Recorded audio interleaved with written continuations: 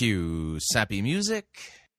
Hey there, Fighting for the Faith podcast listener. Just want to remind you at the top of the program here that Fighting for the Faith is listener-supported radio. No, the music isn't working. Kill the music. Yeah, sorry, I see other guys use sappy music. Bad idea. Remind me to talk to you after the program. Anyway, just want to remind you, Fighting for the Faith is listener-supported radio. That means we depend upon you, your generous gifts, financial contributions to keep bringing this program to you. If you don't support us financially already, visit our website, fightingforthefaith.com. Click on one of the friendly yellow buttons. Fill it all out. You know what to do. Or if you would like to do the traditional thing, you can make your check payable to Fighting for the Faith. Send that to Post Office Box 508, Fishers, Indiana, zip code 46038. Okay, now you can play your music. Yeah. Enjoy listening to the program. I enjoyed making it. I hope you enjoy listening to it. Here we go.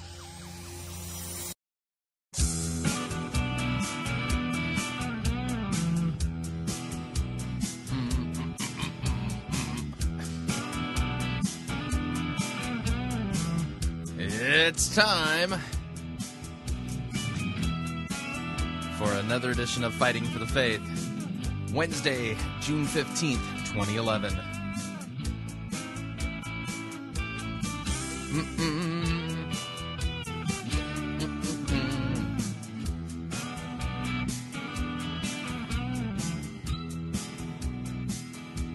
The week feels like it's half done. Isn't that weird? Oh no, I'm in one of those moods. This has got to be frighteningly scary.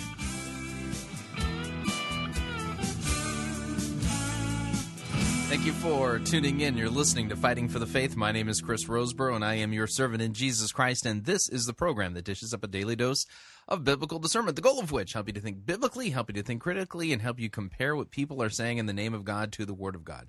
We analyze the religious news, if you would, and not only that, we keep an eye out on the stories that are just not covered by the mainstream media, because they wouldn't know how to cover a religious story correctly if their lives depended on it. In fact, expecting the media to cover a religious story correctly would be like, expecting Rick Warren to conduct a liturgical service. I mean, I don't think things would go well. Hey, talking about Rick Warren, on tomorrow's edition of Fighting for the Faith, that's Thursday, June 16th, I will be having part 2 of my John Piper, Rick Warren interview debrief with Phil Johnson. He is stateside again, and we're going to be recording the program tonight. It looks like we're going to be recording it tonight. So, Lord willing, and the creek don't rise. That's what the plans are for tomorrow's edition of Fighting for the Faith. Looking forward to that.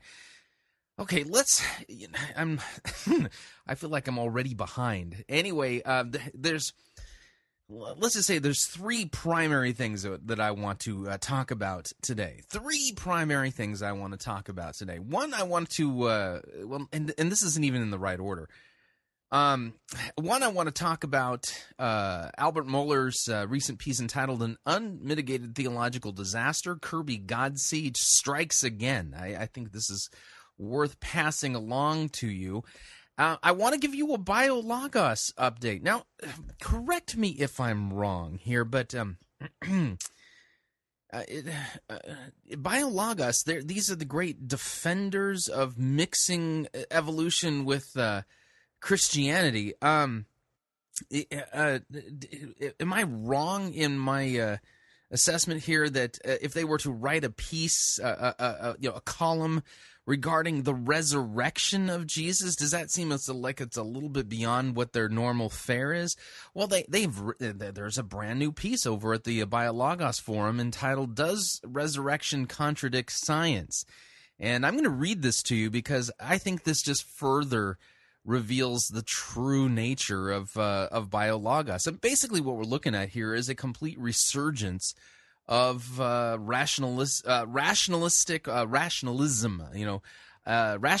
scientism, and basically jettisoning the scriptures and the authority of Scripture in order to supplant it with reason and scientism. Anyway, we're going to be taking a look at that. And then, I wanted to get to this the other day, and I didn't. Todd Bentley. It's been a while since we've done a Todd Bentley update, and we're going to be, Todd Bentley, thanks to Rick Joyner over there at Morningstar. Todd Bentley, the guy who, left his wife for the babysitter, has been restored to ministry there, and he now has he's got his own channel at Morningstar.tv, and the name of his program is Heavenly Realities. Heavenly Realities. This is, and we're going to be listening to episode 3, or at least a fair portion of it. They're not very long. Entitled "The Burning Ones," and he and Jason Hooper. Jason Hooper is of Holy Ghost Hokey Pokey fame. If you've heard that Marty Python sketch that I've put together entitled "The Holy Ghost Hokey Pokey," Jason Hooper is the one who is leading worship there at Morningstar and in giving us the Holy Ghost Hokey Pokey. So we're going to be listening to Todd Bentley and Jason Hooper wax eloquent about the burning ones. And, when I think of the burning ones, I usually think of, hell, the lake of fire, things like that. I don't want to be a burning one. I'm very thankful for God's grace and His mercy and the full pardon and the forgiveness of sins that He's given me as a result of Christ's shed blood on the cross, appropriated to me, through the giving of repentance and faith and trust in the forgiveness of sins through the gospel. Anyway, I am endeavoring to not be a burning one, and in fact, if I am suffering from heartburn or anything else on my body that burns, it doesn't matter where it's located. Burning is not a good thing. So we've got that, and then we're going to be going to Corona, California for a Chris Sonksen sermon review today, and this is an interesting one because he's talking about something that sounds kind of like forgiveness. It's gospelish, and anyway, the name of the sermon is freedom, and this is part 3 of the sermon series that they did recently concluded there, entitled Freedom. And so after listening over and again to Chris Sonksen in this latest edition of his stuff, I'm convinced the guy doesn't even know the biblical gospel. And I think it's relevant to point out the fact that he used to be on staff at Saddleback, one of the pastors there. And so that's what we're going to be doing today. Got lots to do. So settle in. Seatbelts, fuzzy bunny slippers, adult beverages, duct tape, tweezers, bendy straws, and Q-tips are definitely needed today. And keep in mind that you do not want to be pounding your head against your steering wheel if you're driving. That's just some important stuff. So with that, we are actually going to dive into the program proper. And I think what we're going to do is we're going to start off with our BioLogos update. Here we go.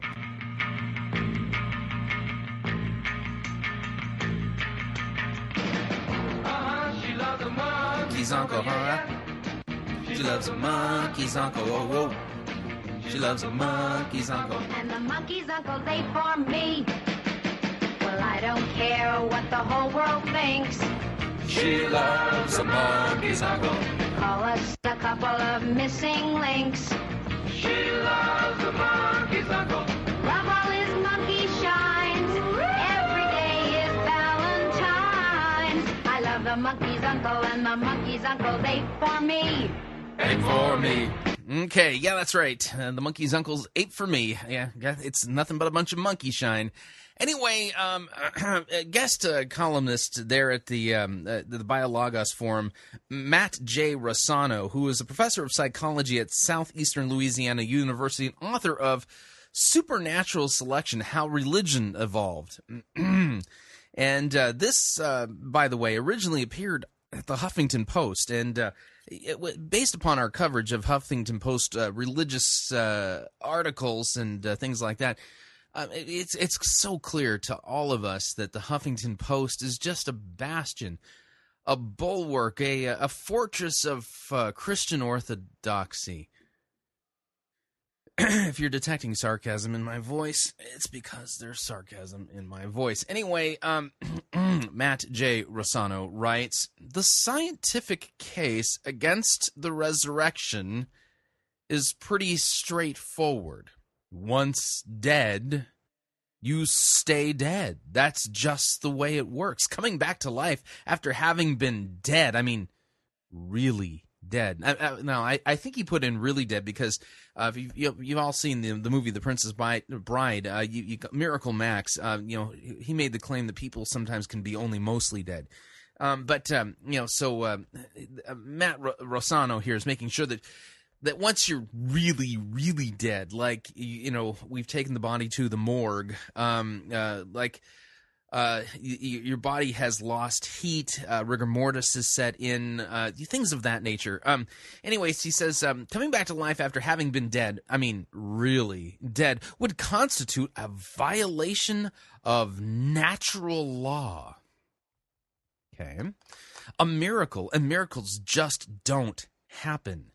Fair enough. But in his recent book on the last days of Jesus, Jesus of Nazareth, Holy Week from the entrance into Jerusalem to the resurrection, Joseph Ratzinger, a.k.a. Pope Benedict XVI, argues that reckoning resurrection as a resuscitation of a corpse is to misunderstand its true significance. Jesus' resurrection, he contends, was an utterly singular event straining the very limits of human understanding. Quote, anyone approaching the resurrection accounts in the belief that he knows what rising from the dead means will inevitably misunderstand those accounts and then dismiss them as meaningless. See page 243. In fact, if Jesus' resurrection were merely coming back to life in any way that we might comprehend, then it would be of little significance. Now, it must be acknowledged that if in Jesus' resurrection we're dealing simply with the miracle of a resuscitated corpse, it would ultimately be of no concern to us. See page 243 again. So what then does resurrection mean? Well, for Benedict, it represents a new dimension of reality breaking through into human experience. It's not a violation of the old, it's a manifestation of something new. Quote, Jesus had not returned to a normal human life in this world like Lazarus and the others whom Jesus raised from the dead. He entered upon a different life, a new life. He has entered the vast breadth of God himself. I'm not sure what any of this means. Anyway, because it's something entirely new, it cannot represent a violation of natural law as understood by science.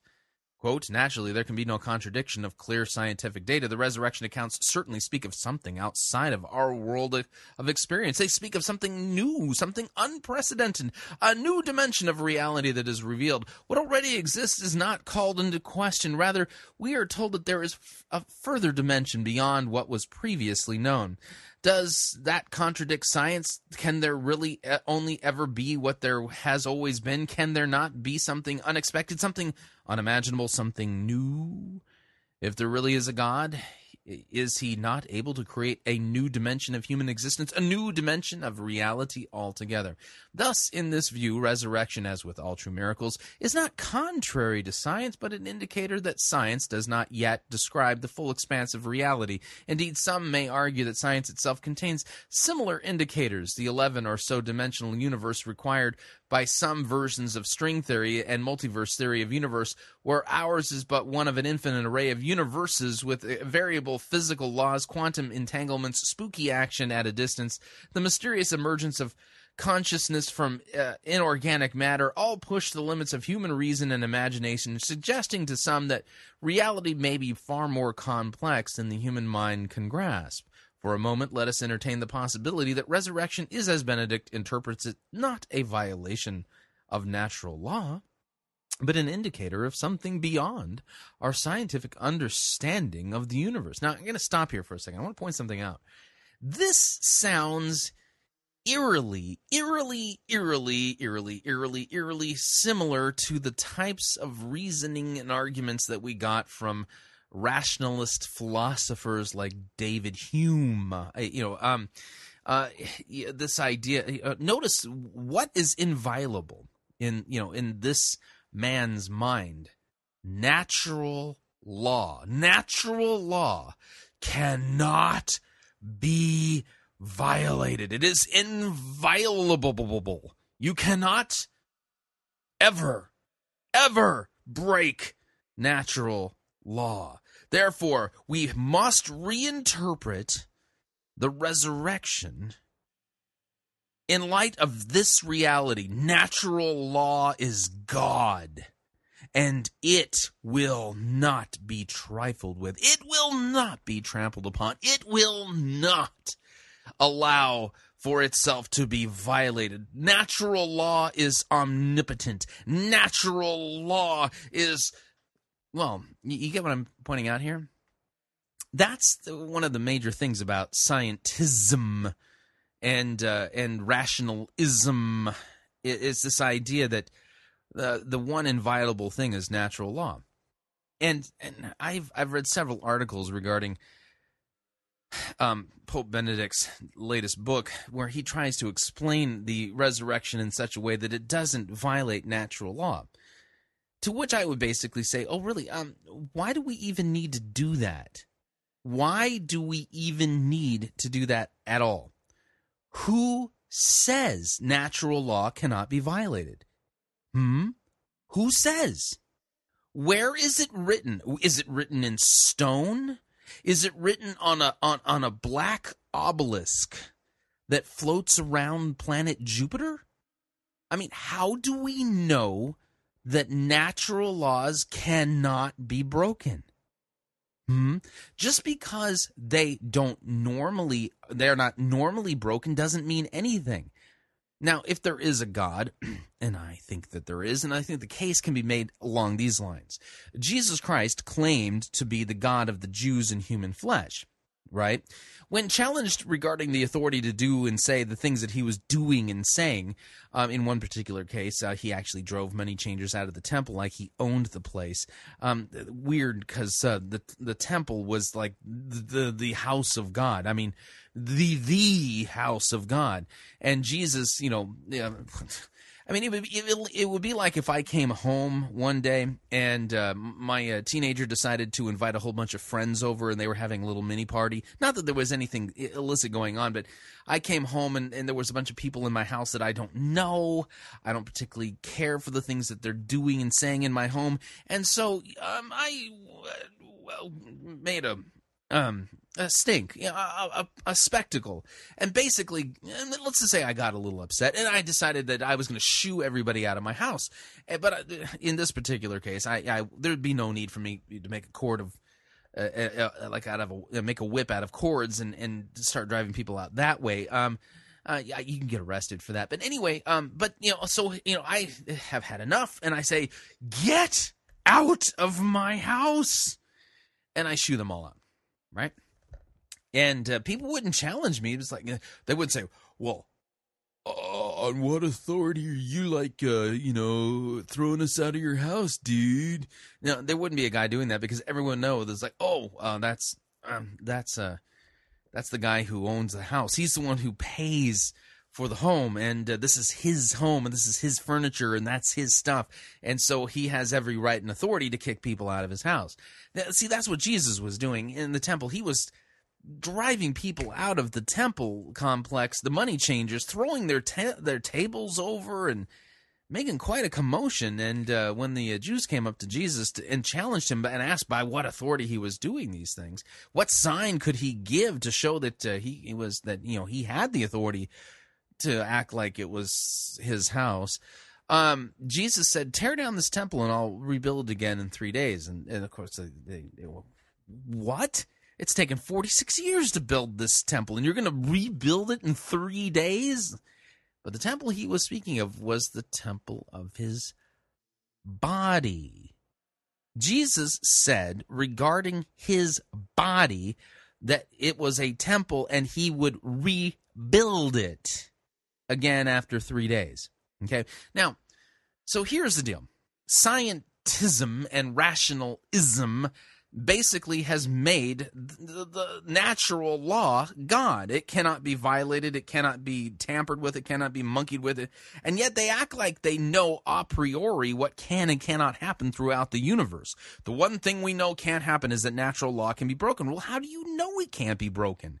I mean, here's the deal. The Bible describes death as basically the tearing apart of two things that are joined together in such a way that if you tear them apart, the body experiences death, and that would be the soul of man and his body. I mean, they're so mixed together. There's not two of you. There's only one of you. But when your soul departs from your body dies. Well, here's my simple question. If a soul can depart from a body and it would result in its death, couldn't a soul return to its body and that body be rebuilt and that body come back to life? Why is that so hard to believe? And Jesus, after his resurrection, I mean, he did things like ate fish. He told Thomas, "Come here and touch my hands and my side and see it's me." He ate fish with his disciples. They thought he was a ghost. He said, "Look! A ghost doesn't have flesh and bones as you see that I have." So I don't know where Ratzinger got his ideas that the nature of this resurrection is something completely not in violation of the laws of nature, and I don't know where he got his data from, is basically what it comes down to. And notice the words, merely a resuscitation. Okay, yeah. So the laws of nature can't be violated. No. That can't ever happen, because the laws of nature are inviolable, even by God. Apparently even by God. The God who created the laws of nature cannot break them. And Ratzinger here is, his new ideas, in an attempt to take away the offense of the resurrection, talk about it in terms of, it can't be just merely a resuscitation of the body. When the body's really dead, really dead, and then comes back to life, that's not a resuscitation. When Lazarus was called forth from the grave after he'd been in his tomb for a few days, and they were afraid that there would be a bad odor when they opened up the tomb, that wasn't merely a resuscitation. That was a full-blown raising from the dead, a resurrection. Now, here's the difference. Is according to Scripture that that Jesus is the first fruits of a new kind of body that we will all be resurrected into. Okay, we're not going to be resurrected into sinful flesh. But this is what the Scriptures say. But anyway, so I have no problem with a God who can break the laws of nature. He's the one who wrote them. And who's to say that bodies raising from the dead is a violation of natural laws in the first place? Again, where are these natural laws recorded? Where's the stone that they're on, where it says, "Thou shalt not raise bodies from the dead"? Just because observational science hasn't observed such a thing doesn't mean that it's a violation of nature. It's just something that hasn't been observed yet. You get what I'm saying? Anyway, so what are we getting from the Biologos, folks? Nothing but basically a revival of modernistic, rationalistic, scientistic liberalism. This is the same stuff that utterly destroyed the mainline denominations. It just sent them into complete apostasy. And you'd think that we had learned our lesson from history that mixing Christianity with this stuff equals death of Christianity. Nope, the Biologos people think that they can avoid the death that occurs. But see, that's the thing, is that when you mix truth with error, well, according to the natural law, which can't be violated, it ends up killing the religion that tries to do that. It's just one of the laws of nature. So anyway, moving along.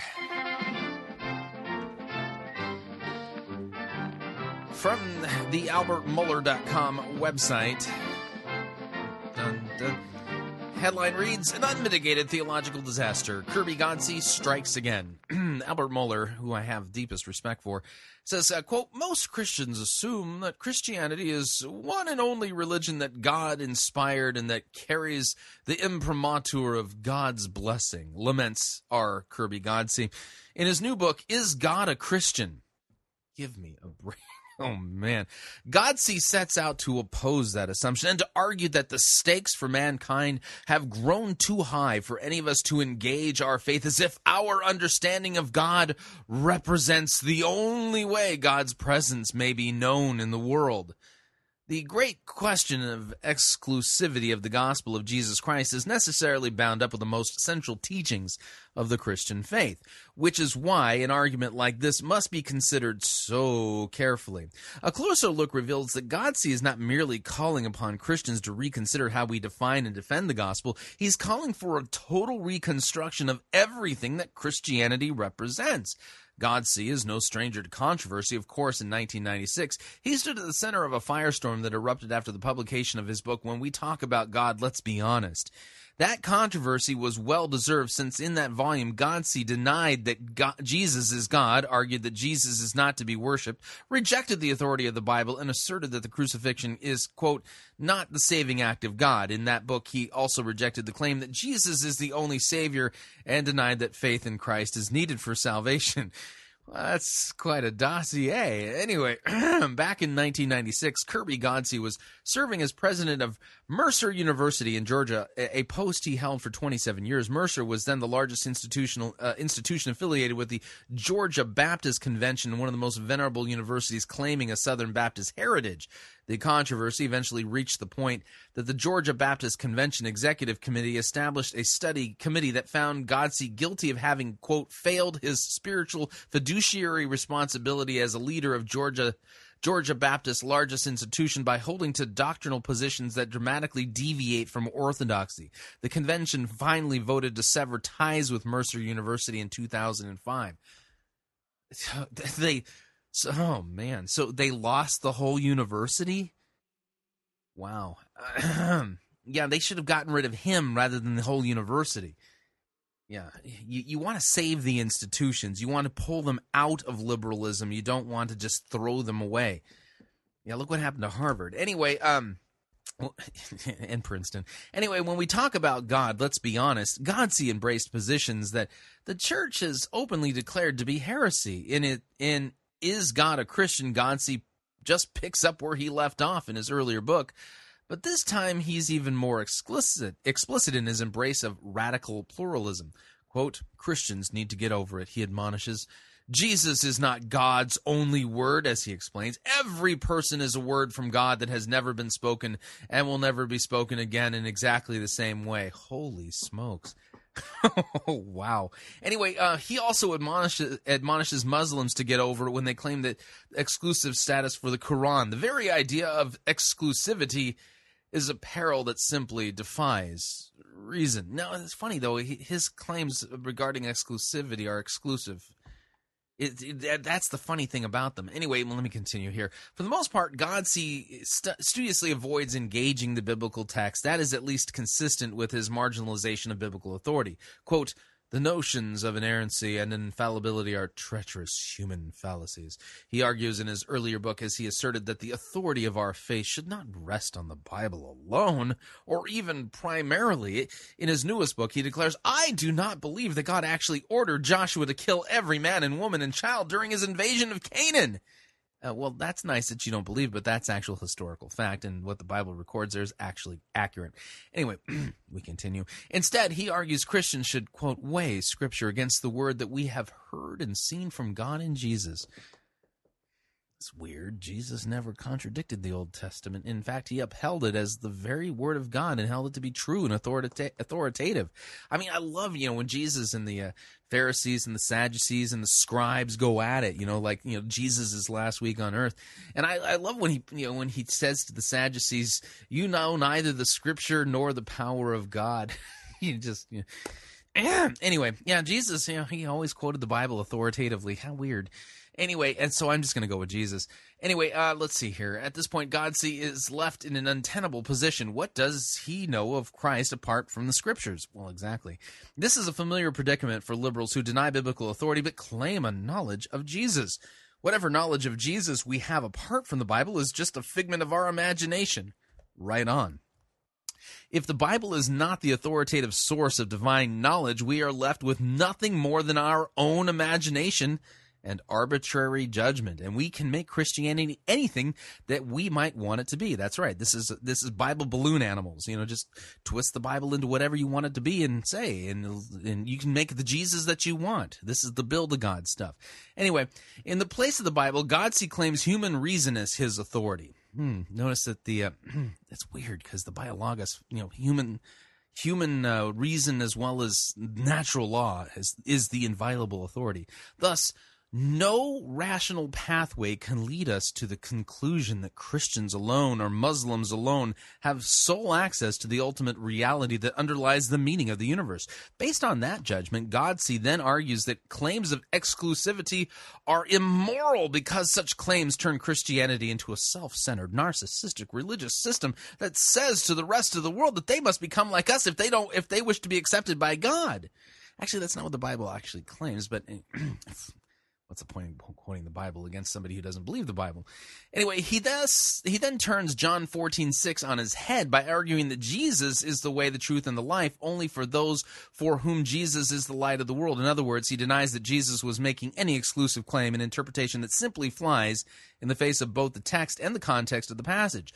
Undeterred, Godsey then asserts, quote, "It is simply unnecessary. It is clearly saying more than we know to claim that the light by which another lives and calls by a different name is a different light and an unauthentic word from God." There are different forms of universalism and inclusivism within theological circles today, but the most intellectually embarrassing form of pluralism is the very one that Godsey champions. He writes as if all religions of the world are basically similar, when even a cursory knowledge of the belief system of the world reveals how dissimilar they are.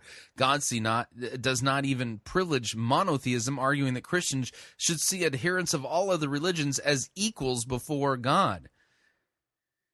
See, apparently his own intuitive religion is the thing that's really binding on everybody else. Again, I just want to point this out. Godsey here is arguing for an exclusive religious claim.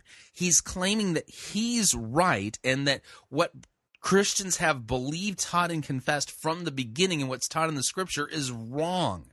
So you have to defect from your false view and embrace his true view.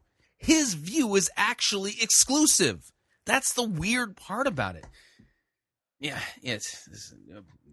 What's funny is that Godsey sounds exactly like a lot of the emergent guys and the outlaw preacher types.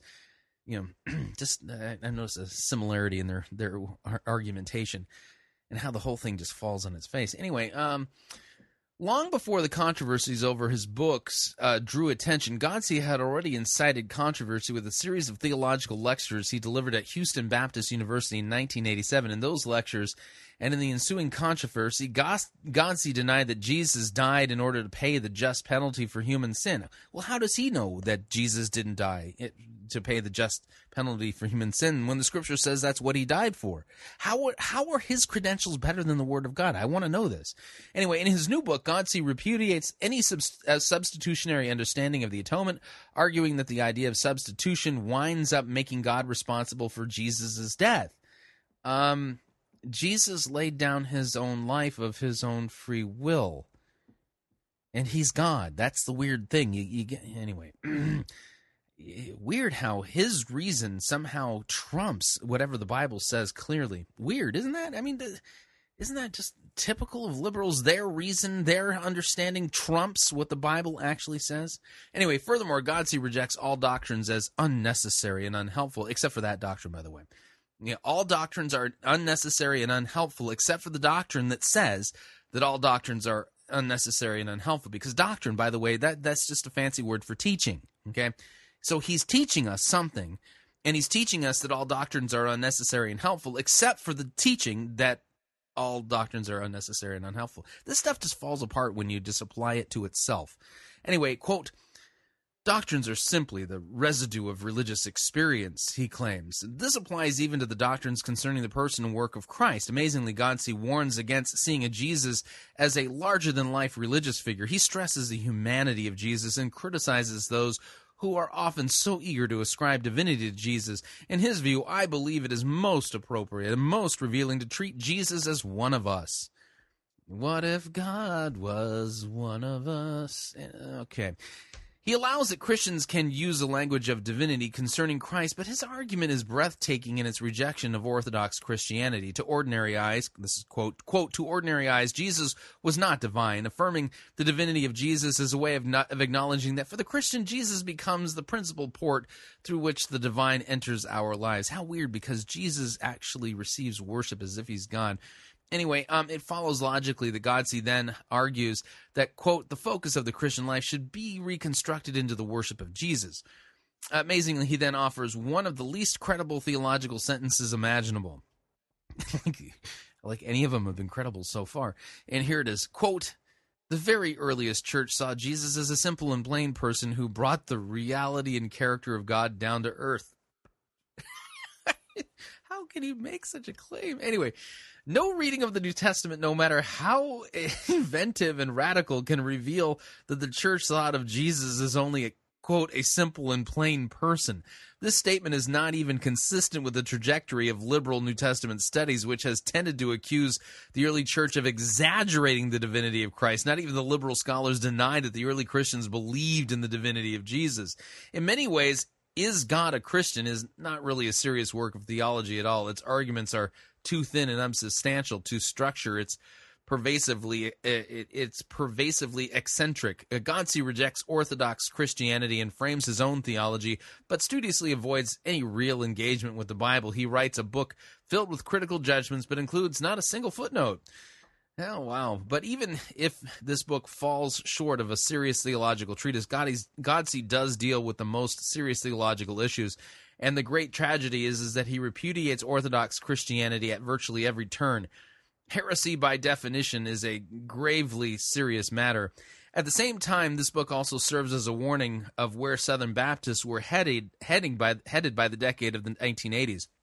Though Gaudsy's views are not representative of most SBC moderates who oppose the conservative redirection and recovery of the denomination, Gaudsy and his heresies have yet to be repudiated.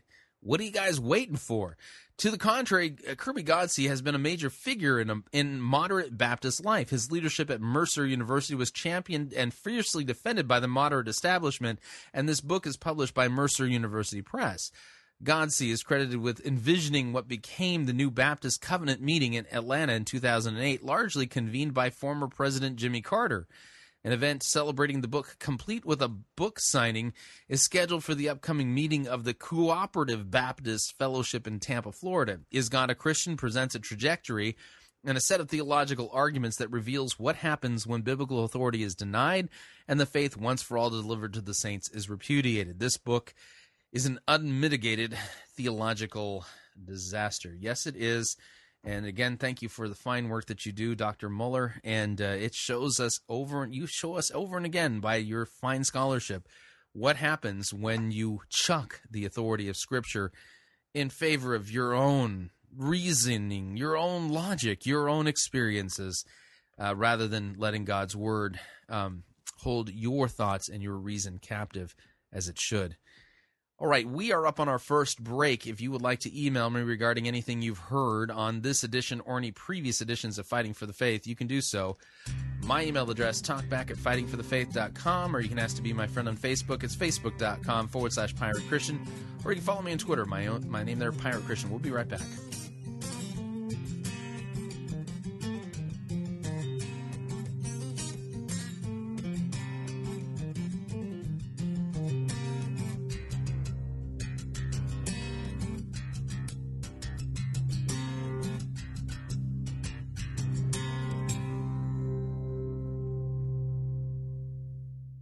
You're listening to Pirate Christian Radio. We'll be taking your false doctrine now.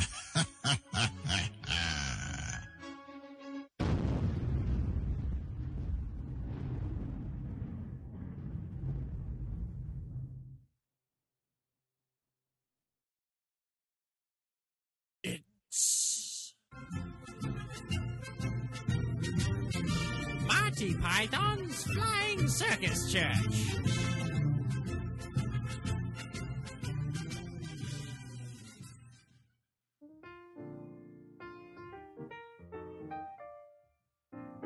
Welcome to Build-A-God. How can I help you? Hello, I received a Build-A-God certificate for my birthday, so I'm here to build my own deity.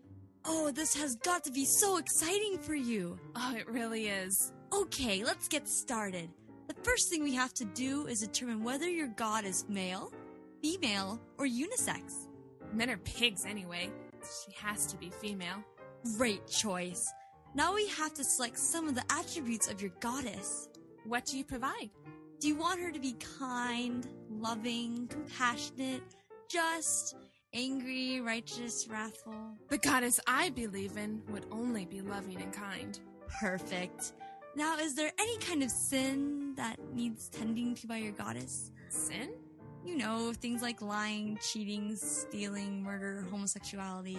Well, I definitely want my goddess to be gay-affirming, and sin itself just feels so negative. I'm a good person, and I think my goddess will think everyone else is too. Oh, wonderful. Your goddess is coming along beautifully. Now we have to get to the difficult questions. Does your goddess offer an afterlife? Yes, my goddess would let everyone go to heaven. Except for Hitler, Genghis Khan, my good-for-nothing ex-boyfriend. Oh, excellent, excellent. Now for the final step. You have to name your goddess. I think I'm going to name her Jesus. Oh, wonderful! That's what everyone names their god.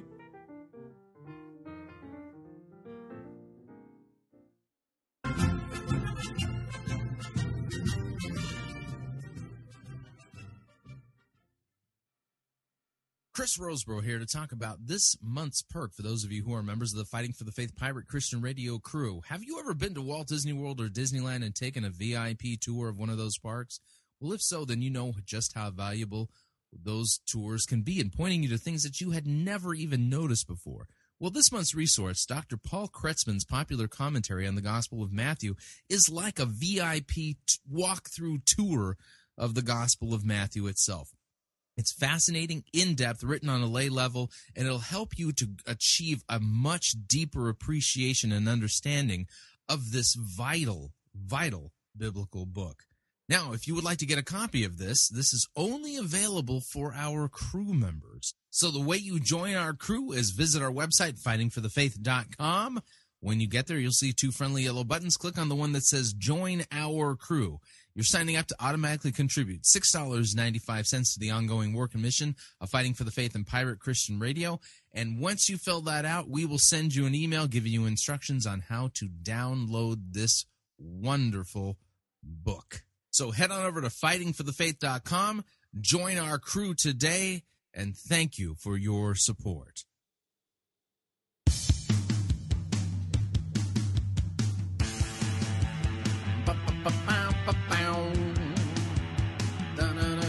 All right, we're back.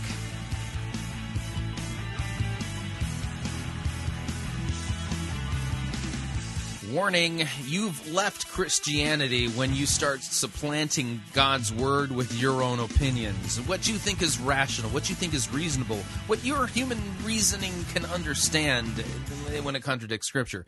Anyway, I need to remind you, Fighting for the Faith, this is listener-supported radio. That means we truly do depend upon you and your generous gifts, financial contributions, to continue to bring Fighting for the Faith to you. We're still in the middle of our campaign to add 350 new members of our crew. We have 180 left to go. If you are not already a member of our crew, please join our crew, because when we get to our goal, then that will ensure that month after month after month after month, we're able to pay our bills and meet budget. And meeting budget and paying our bills is, well, kind of important.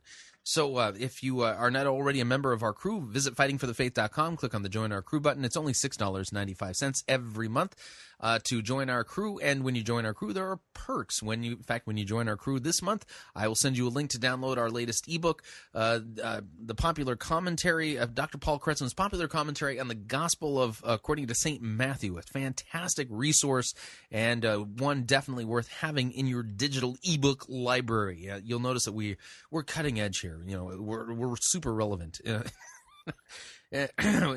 Basically, what it means is, we want to get this stuff out in a way that doesn't cost us an arm and a leg to publish it. That's what that's what it really means. Anyway, but no, we're happy to get these things out to you. And, of course, if you'd like to make a one-time contribution, you could do so by clicking on the donate button, or you can make your gift payable to Fighting for the Faith and then send that to Post Office Box 508, Fishers, Indiana, zip code 46038. Now, it has been a long time since we've done a true bona fide Todd Bentley update, but he's back, and he's been restored, and now he's doing, quote, ministry. Yeah, listen in. I mean, he's got his own channel on the Morning Star TV website. The name of his program, by the way, is Heavenly Realities, and let's just listen in. Here's him and Jason Hooper of Holy Ghost Hokey Pokey fame discussing the burning ones. Here, listen. Welcome to Heavenly Realities. This is our new web-based show. We're going to be talking about visions and revelations of the Lord. When we have timely prophetic encounters, experiences, dreams, and we believe that there's something that God wants to share with you that's going to give you an open heaven. None of this will make any sense whatsoever. Wait till you see what he does with God's Word. Impartation that's going to make you hungry. We're going to do these shows. And so we want you to get ready because we want to make heaven real in your life. Tell your friends, and now let's go to the show.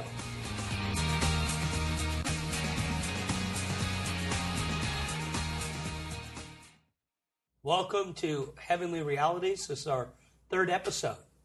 And I hope you enjoyed the first two shows. These are timely video messages as the Lord leads. We're having visions and revelations, and we feel like there's something God might be saying to you or the body of Christ, and we believe there's an impartation for you in what we're sharing. Really, we feel. Yeah, I feel like you're lying. I feel like you don't know God's Word. I feel like you are you're just a charlatan. I feel like you are a fake $3 plastic banana snake oil salesman. That's what I feel about you, Todd Bentley. I wonder what you feel about my feelings. We're going to do these small web-based shows, and we're just talking about spiritual things, heavenly things, deep things of God, prophetic encounters and dreams and whatnot. And you need to say, God, this is what I want. I'm hungry for this. Yeah. It's not just the words and the encounters that I'm listening to, but I'm praying for an open heaven. I'm praying that I'm going to receive an impartation of the spirit of wisdom and revelation and the knowledge of Him, even as I'm watching. So get ready for that, and you're going to be blessed today as we talk about the burning ones. Oh, my come good on. friend Jason Hooper. The burning ones. Yeah, it sounds like Jason Hooper is suffering from something burning. Burning ones. How many of you are saying, God, make me a burning one? Oh, Yeah, I've never said that.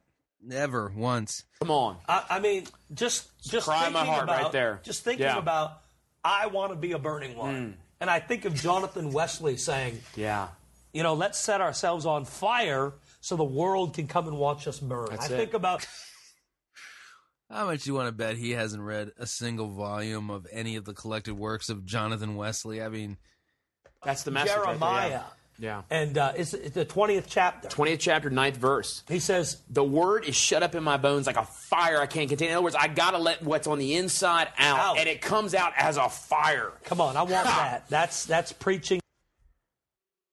Jason Hooper, I don't know how to describe it. It's like he has Tourette's or something. It's along those lines. I mean, he's sitting here. He's you know. All right, let's continue. What's on the inside out, and it comes out as a fire. Come on, I want that. That's preaching. That's the revivalists. Yeah. That's the harvesters. Revival that's the fires. missionaries and the miracle Hot coals workers. from the altar. Come Yeah, on. We want to say, like Isaiah said, "Here am my Lord, send That's me." right.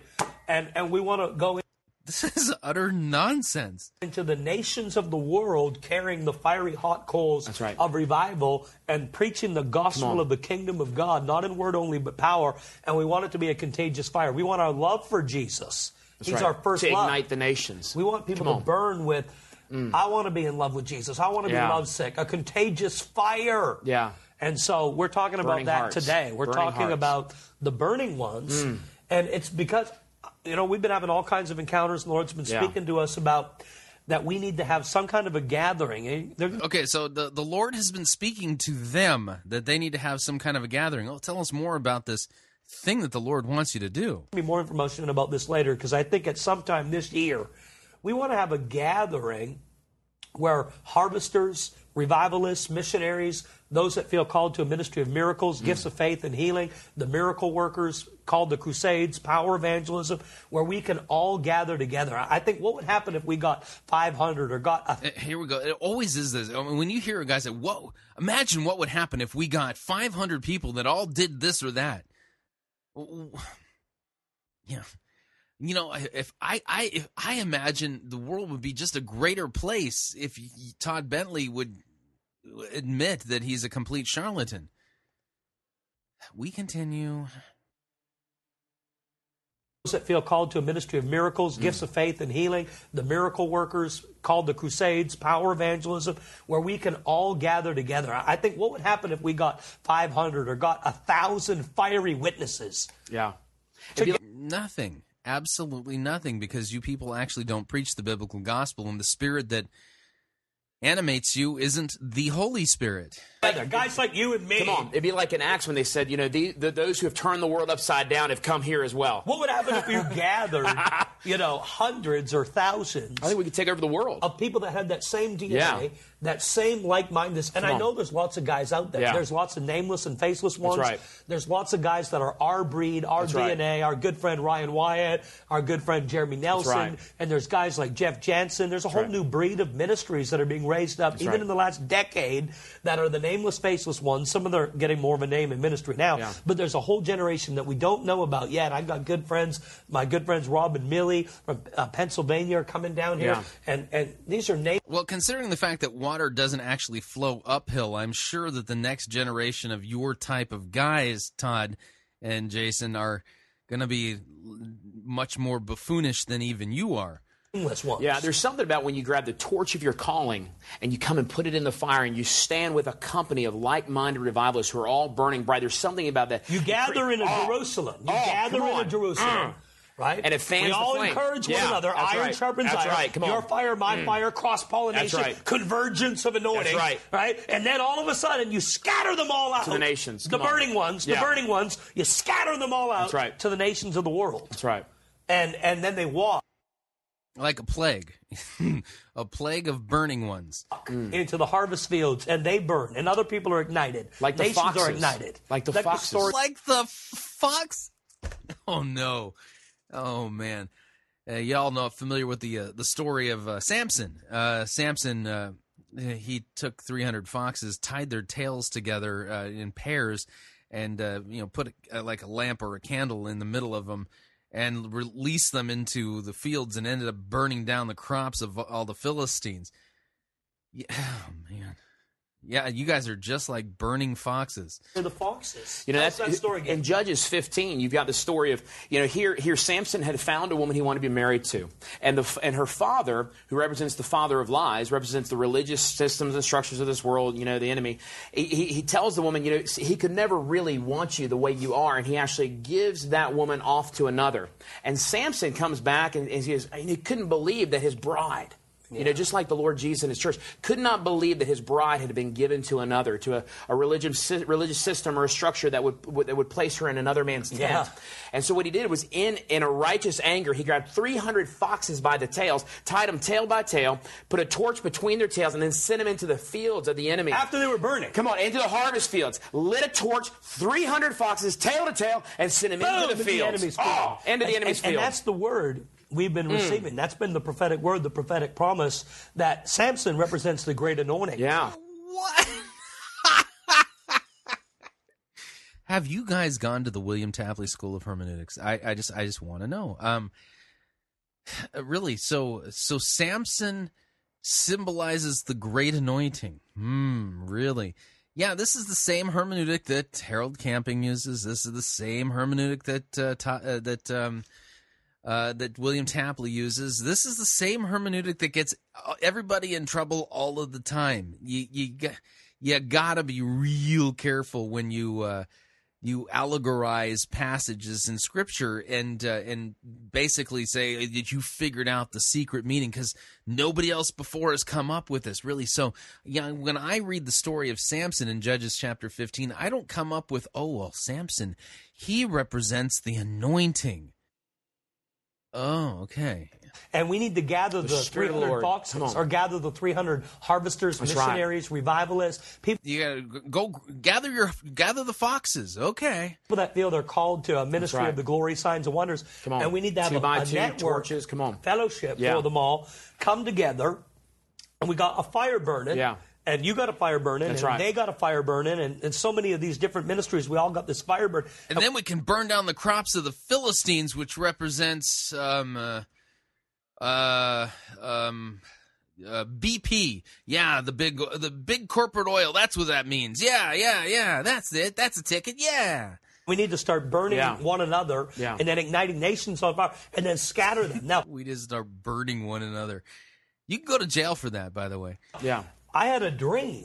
We're talking about visions and revelations Yeah, please. I mean, while you're at it, go ahead, share with us your dream, Todd. of the Lord. We're going to pray for you in a few minutes because I know you're saying, I want to be a burning one. Remember the guys on the road to Emmaus? No, I no, that's not what I'm saying. I don't want to be a burning one. You know. The guys That's on the road right, to Emmaus, yeah. they said, the Lord came and the Lord was moving on, and they said, our heart burns within us for the Lord to remain, for the Lord to abide. That's the burning heart of the Yeah, no, when you read the Road to Emmaus story, the reason why their hearts were burning within them is because Jesus opened up the Scripture and showed them that the Scriptures were all about Him and that the Messiah had to die and suffer and rise from the dead.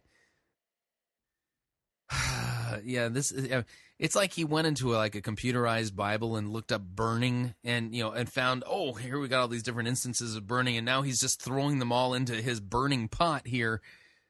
And it's just absolutely absurd. But please share with us your dream, Todd. I can't wait to hear it. heart burns within us for the Lord to remain, for the Lord to abide. That's the burning heart of the revivalist. I'm going to constrain the Lord. Our hearts are burning with us, in us, in hunger for the person of the Lord Jesus, for a revelation of the Lord Jesus.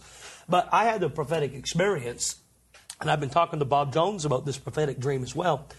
And in this experience, it was a night vision. I woke up, and I was in this vision in the middle of the night, and I saw the Lord, and his appearance was a fisherman, like a fly fisherman. And the Lord was standing in ankle-deep water. I mean, I saw the gumboots, the suits that they would wear. You ever seen those fishing shows on TV? Yeah. And and the Lord was casting a net. And I thought, wow, what does this mean? And the only scripture came to me was Joshua 3, that the banks of the Jordan would overflow in the time of harvest. There was a connection, overflow, That's right. and harvest. That when we said, God, it's a season of harvest, there'd be an overflow. Overflow, harvest. And I thought of that scripture. And then I talked to Bob Jones about it, and Bob Jones said, Todd, didn't you hear the prophecy I gave in 1990, 1991? Bob Jones calls it the fisherman prophecy. No. Wow. And I said, well, Bob, I'm sorry I've known you a lot of years, but I've never heard the fisherman prophecy. He said, yeah. You notice what's lost in this discussion with Todd Bentley and Jason Hooper? Christ and Him crucified for our sins. The proclamation of repentance and the forgiveness of sins. Sound biblical discipleship where the disciple is taught to carefully read, mark, inwardly digest, and have their hearts and minds transformed and renewed by the power of God's Word, rightly taught, correctly divided, rightly handled, the full counsel of the Word of God and the message that the Holy Spirit really did, have recorded there. Now we're just waxing eloquent about so-called dreams and visions where Todd Bentley saw Jesus as a fly fisherman, and some guy named Bob Jones said, oh, yeah, he had a fisherman prophecy back in 1980-something. All of this stuff, it distracts us away from Christ. And isn't that the nature of Satan? He comes to us as an angel of light, a wolf in sheep's clothing, claiming to give us, enlightenment. He actually darkens our souls. Claiming to give us the truth, he feeds us nothing but lies. Claiming to give us God, he gives us nothing but mythology and silly stories and silliness. Yep, Todd Bentley's back. Can't wait for him to do his next revival, and we can see him on God TV kicking people in the head for the glory of Christ. All right, we're up on our second break. If you'd like to email me regarding anything you've heard on this edition or any previous editions of Fighting for the Faith, you can do so. My email address, talkback@fightingforthefaith.com, or you can ask to be my friend on Facebook. It's facebook.com/Pirate Christian, or you can follow me on Twitter. My name there, Pirate Christian. Sermon review time when we get back. We got a Chris Songson sermon. You don't want to miss it. We'll be right back.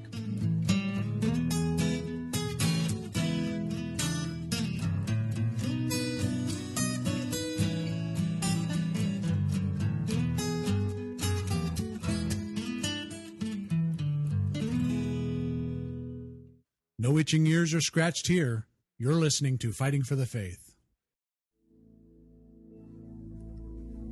This is the air I breathe. This is the air I breathe.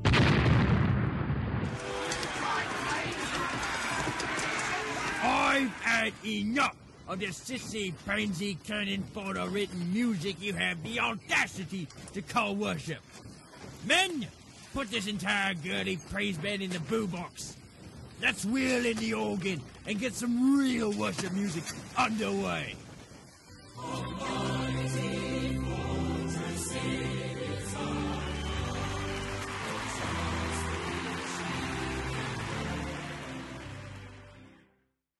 Ye be listening to Pirate Christian Radio. Chris Roseborough here to talk about this month's perk for those of you who are members of the Fighting for the Faith Pirate Christian Radio crew. Have you ever been to Walt Disney World or Disneyland and taken a VIP tour of one of those parks? Well, if so, then you know just how valuable those tours can be in pointing you to things that you had never even noticed before. Well, this month's resource, Dr. Paul Kretzmann's popular commentary on the Gospel of Matthew, is like a VIP walk-through tour of the Gospel of Matthew itself. It's fascinating, in-depth, written on a lay level, and it'll help you to achieve a much deeper appreciation and understanding of this vital, vital biblical book. Now, if you would like to get a copy of this, this is only available for our crew members. So the way you join our crew is visit our website, fightingforthefaith.com. When you get there, you'll see two friendly yellow buttons. Click on the one that says Join Our Crew. You're signing up to automatically contribute $6.95 to the ongoing work and mission of Fighting for the Faith and Pirate Christian Radio. And once you fill that out, we will send you an email giving you instructions on how to download this wonderful book. So head on over to fightingforthefaith.com, join our crew today, and thank you for your support.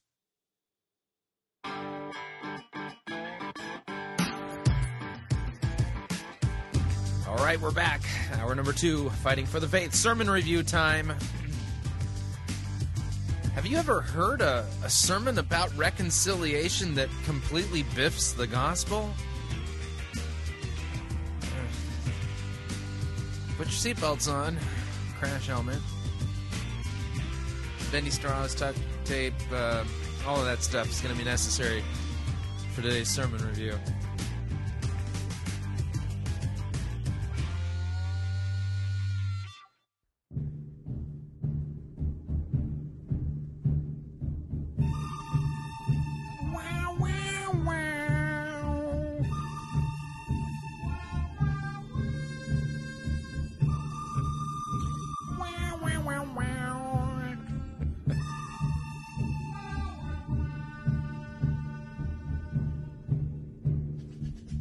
The good, the bad, and the ugly.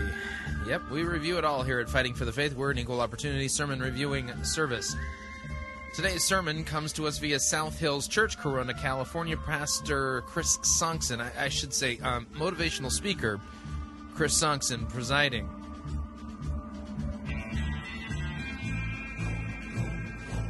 The name of the sermon series that this was preached from is called Freedom. The name of the sermon, Part 3. So this is Freedom, Part 3. Now, one of the things that I've been making the claim for a while now is that Chris Songson doesn't even know what the biblical gospel is. After hearing this sermon, if you aren't convinced of that same fact, that he doesn't know what the biblical gospel is, then I don't know how to help you. You're beyond my reach.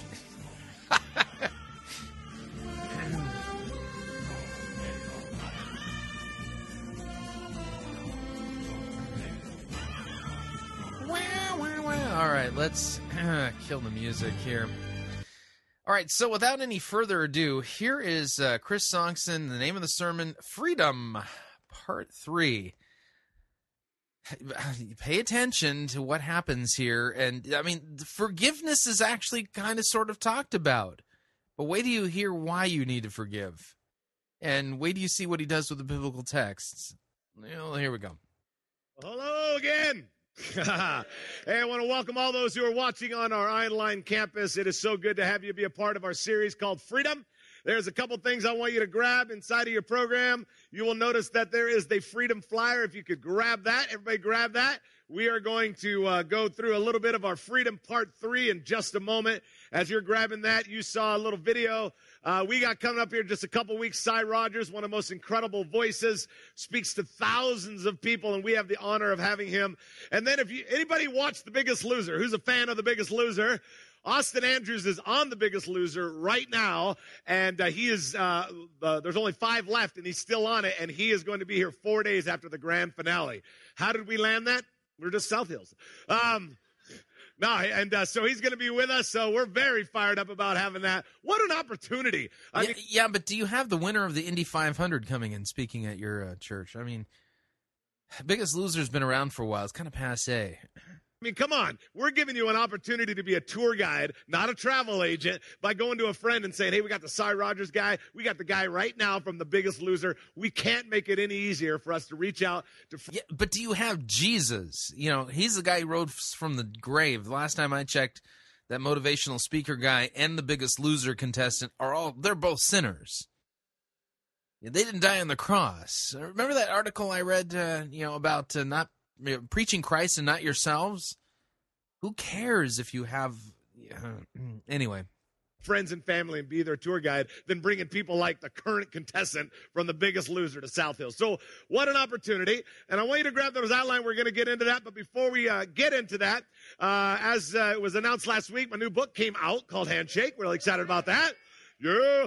And you'll see them in the plaza on the way out. And this is the book. Yeah, don't forget to get your copy of Chris Songson's latest book, Handshake.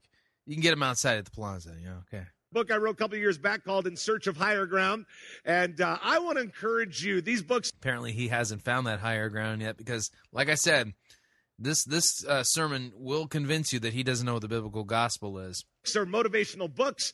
They are books about helping you get to the top in your life and everything that God has for you. This is a book about 10 people that just seem to be separate from everybody else. They just seem to have their something different about them. Actually, the subtitle is What the Great Do That Others Don't. And I've noticed in life that what makes the great great usually isn't talent. It's usually choices. And that's what this book is all about. This is another book of mine forwarded by Rudy. If you've ever seen the movie Rudy, it's forwarded by him. And so there's a lot of forwards in here and whatnot. But here's the deal. Every single dollar is going to go towards our RISK project. Our RISK project does this. We help build water wells. We help feed people. We help people with medical care. One of these books is $15 each, 2 for... Yeah, but do you proclaim repentance and the forgiveness of sins so that after they receive their medical care and then eventually die, they don't go to hell, but you understand what I'm saying. For $20, if you got a book last week and you're thinking, oh, great, now they're running specials. Here's the deal. You can grab the other one, just go back there with the honor system and say, I'm getting this other book for $5 because I already bought this one for 15, 2 for 20. Now, please hear me out. I don't care if you don't like reading.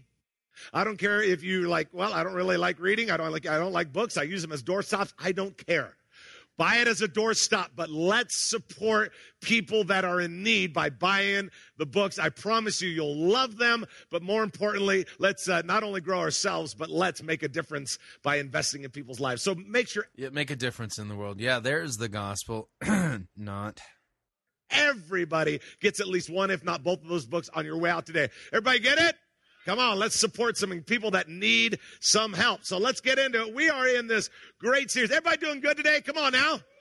Yes, come on, let's have a little fun, put a smile on your face. We're going to get right into it and talk a little bit about freedom part 3. Now, we're in this very important series. How many wearing your wristbands? Let me see real quick. Good job. If you're not, I just don't know what's going to happen to you. But this series is about the reality that everybody needs to be freed from something. Wouldn't you agree with that? Yeah, because all of us are sinful by nature. So we need to be set free from slavery to sin, death, and the devil. That's what the Bible teaches. Somehow, why do I feel like the list you're going to come up with doesn't even come close to that magnitude? Everybody's got something they need to be freed from. You might need to be freed from anger. You might need to be freed from an addiction. You might need to be freed from resentment. Pop psychology. Here we go. You might need to be freed from, I have no idea what it would be. Bad preaching. Yeah, we need to be freed from bad preachers like you. Pride, but everybody's got something that they need to be freed from. Now, we realize this, and we learned this in the last couple of weeks, that anything good, do you remember, takes what? Steps. Okay, more than 6 of us would be really awesome. Anything good takes what? Steps. All right, if you're online campus, you got to be yelling it out with us. So what we've learned is this, that God has a treasure with your name on it, and I believe with all of my heart that God wants you to be something incredible. God wants better finances for you. God wants a better marriage for you. God wants great... Got any verses that say this? I mean, that would be the immediate question that comes to mind, because I'm hearing the sentence, I think that God X, Y, or Z. I think that God wants better finances for you, better this, better that. Wow, what an amazing God you talk about. Sounds like he's totally on my side regarding all of the temporal things of earth. Chris, do you have any passages that actually back up these assertions that you are making? Greater peace for you. God wants greater joy for you. That's just who God is. But the deal is, anything good takes steps. Anything good takes steps. You'll notice what's going on here is that this is law preaching, not gospel preaching. In fact, this is all law and no gospel. So, I've got to warn you here. This is an illegal use of God's law. Yeah, if you think that, that God's sitting up in heaven with his arms crossed, just waiting to bless you until you get blessable. Those are the phrases that Rick Warren uses. And Chris Sonksen is teaching the same theology. Well, that's not the God of the Bible, because here's the deal. If you want to be blessed by God based upon your law keeping, then you have to keep the law perfectly. You cannot, the law demands perfection. If you want to be blessed by God by the law, then you have got to keep the law perfectly. No ifs, ands, or buts about it. If you have your Bible, flip on over to Galatians chapter 3. Chapter 3, Galatians chapter 3. Now, if you haven't done this lately, I recommend doing it. Read all of Galatians in one sitting. Galatians is talking about, this is the Apostle Paul writing to the churches of Galatia because a bunch of Judaizers had come in and they had completely taught a false gospel. And basically they were mixing works with grace. The idea being, well, you're not really a true Christian and you can't be saved unless you believe in Jesus and you have to be circumcised. You can't be saved unless you believe in Jesus and don't dance, don't smoke, don't chew, or go with the girls that do. That's the Galatian heresy. It's a mixing of works and grace. Okay, the Apostle Paul begins the book to the Galatians by basically opening up a blistering salvo against the Judaizers and basically saying to the Galatians, even if we, that would be the Apostle Paul, or an angel from heaven, should come and teach to you a gospel other than the one that they had received, other than the one that had already been preached, let him be anathema, accursed. And the curse there is an eternal condemnation. It's the eternal curse. It's cursed to the fires of hell. That's what's going on here. So the Apostle Paul then launches into explaining, first of all, that he didn't get his gospel from just anywhere. He got it from Jesus Christ himself, and that he's even rebuked the great Apostle Peter, who stood condemned because his actions weren't in keeping with the gospel at one particular time when he kind of drew back from the uncircumcised Gentile believers when James and his party came to visit. And so Paul took him to task and rebuked him to his face in front of everybody. And now in Galatians 3, the Apostle Paul is going to turn his barrel, open up an artillery salvo on the Galatian church themselves. We listen, Galatians chapter 3, verse 1. O foolish Galatians, who has bewitched you? It was before your eyes that Christ Jesus was publicly portrayed as crucified. So let me ask you only this. Did you receive the Spirit by works of the law or by hearing with faith? It's the second one, not the first. But they received the Spirit by hearing with faith. Are you so foolish? Having begun by the Spirit, are you now trying to be perfected by the flesh? Did you suffer so many things in vain, if indeed it was in vain? Does he who supplies the Spirit to you and works miracles among you do so by works of the law or by hearing with faith? It's the second one, by hearing with faith. Just as Abraham believed God and it was counted or credited to him as righteousness. Know then that it is those of faith who are the sons of Abraham. And the scripture foreseeing that God would justify the Gentiles by faith, preached the gospel beforehand to Abraham, saying, in you shall all the nations of the world be blessed. So then, those who are of faith are blessed along with Abraham, the man of faith. Let me read Galatians 2:9 again. So then, those who are of faith are blessed. Those who believe and trust in Christ and his shed blood on the cross, they are the ones who are blessed along with Abraham, the man of faith. So here Galatians 3:9 says the exact opposite of what Chris Sonkson said. It's 180 degrees different. Chris Sonkson is heading one way, and I'm telling you the Bible says he needs to be heading the exact opposite direction. What he's preaching is works righteousness. God wants to bless you. God has all these things for you, but you have got these obligations, these hoops that you've got to jump through. There's fine print in the contract that requires you to meet particular obligations before God can bless you. But that's not what Galatians 3:9 says. In fact, Galatians 3:9 condemns Chris Sonkson's theology. Let me continue. Galatians 3:10. For all who rely on works of the law are under a curse, for it is written, cursed be everyone who does not abide by all the things written in the book of the law and continually do them. Now it is evident that no one is declared righteous before God by the law, for the righteous shall live by faith. Let me read that again.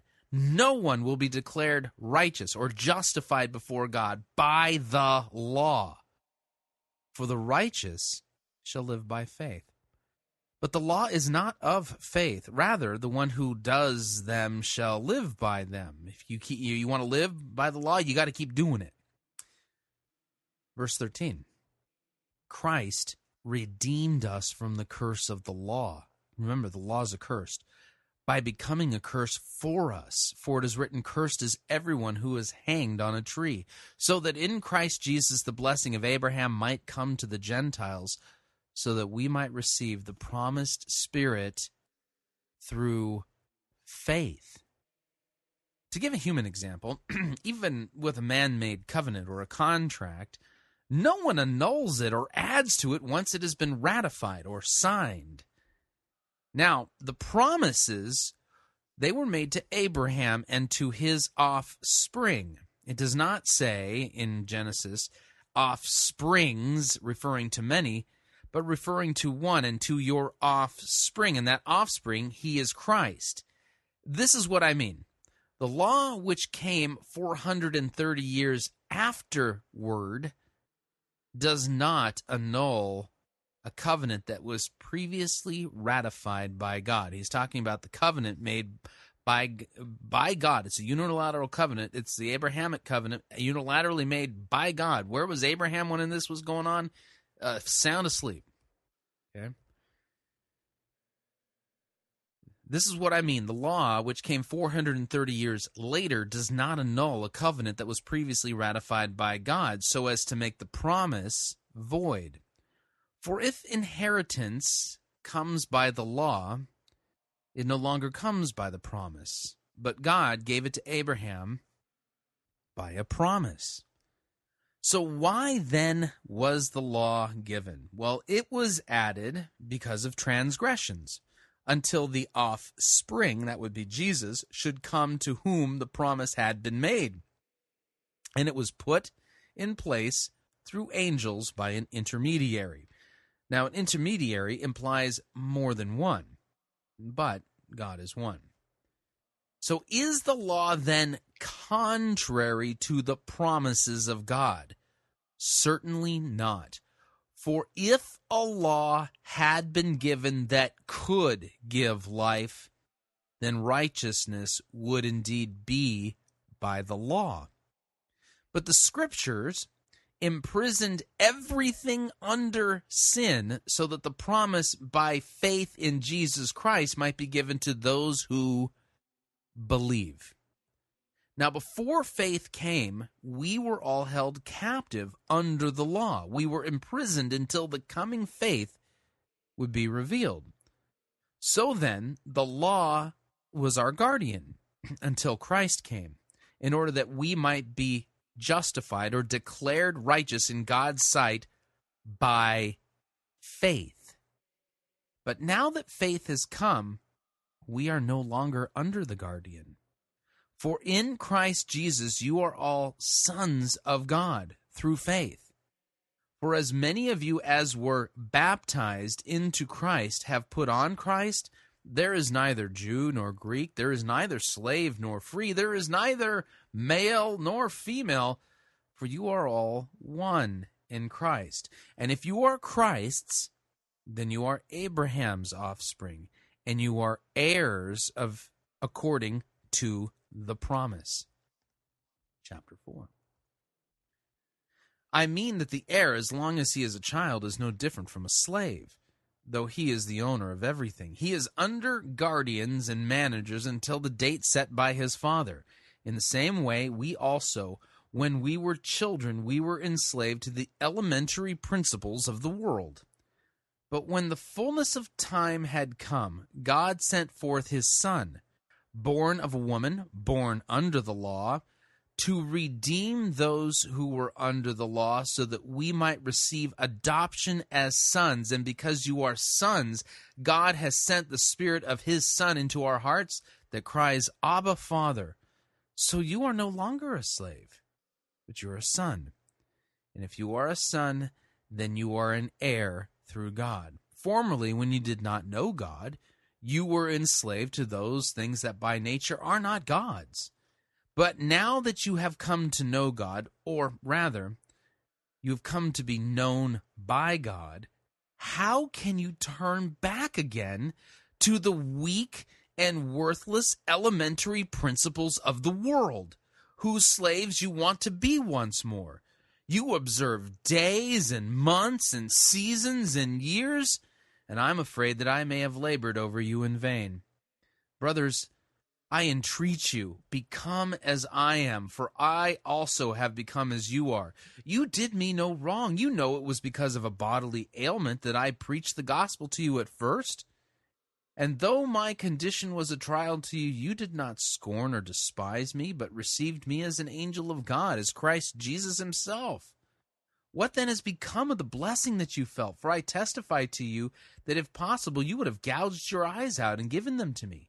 Have I then become your enemy by telling you the truth? They make much of you, but for no good.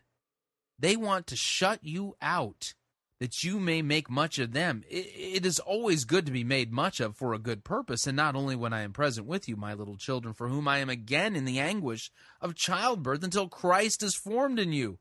I wish I could be present with you now and change my tone, for I am perplexed about you. Tell me, you who desire to be under the law, do you not listen to the law? For it is written that Abraham had 2 sons, one by a slave woman and one by a free woman. But the son of the slave was born according to the flesh, while the son of the free woman was born through the promise. Now this may be interpreted allegorically. These women are 2 covenants. One is from Mount Sinai, who bears children for slavery. She is Hagar. Now Hagar is Mount Sinai in Arabia. She corresponds to the present Jerusalem, for she is in slavery with her children. But the Jerusalem above is free, and she is our mother. For it is written, Rejoice, O barren one who does not bear. Break forth and cry aloud, you who are not in labor. For the children of the desolate one will be more than those of the one who has a husband. Now you, brothers, like Isaac, are children of promise.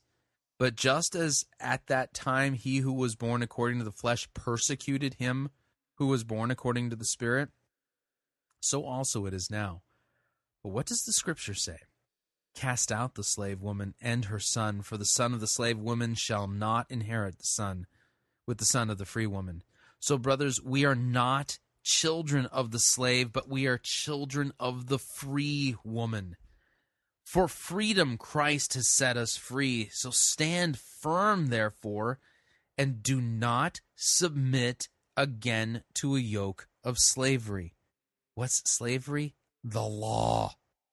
Look, I, Paul, say to you that if you accept circumcision, Christ will be of no advantage to you. I testify again to every man who accepts circumcision that he is obligated now to keep the whole law. You are severed from Christ, you who would be justified by the law, and you have fallen away from grace.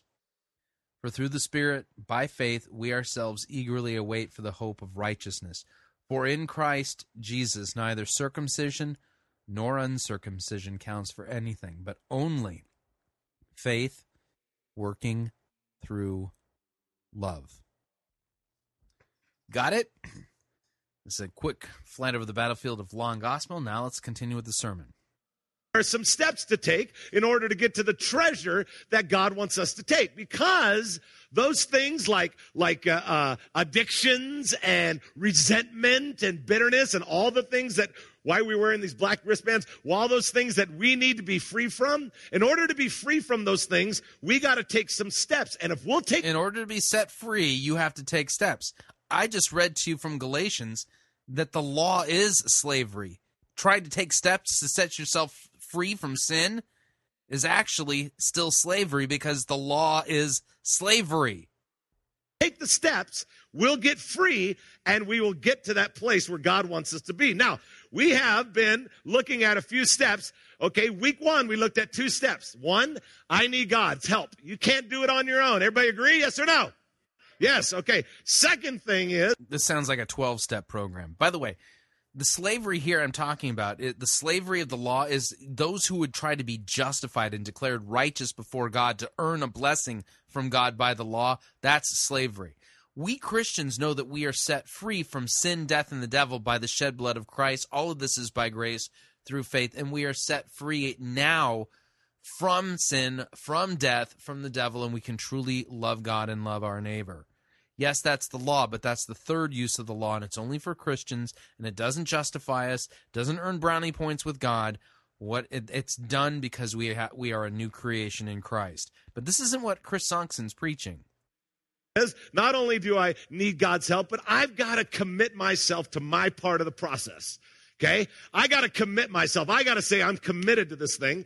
Okay? Thirdly, we said last week, you got to come clean. What does come clean mean? You got to admit it to God. This is just totally 12-step stuff being passed off as Christian doctrine, and it's not.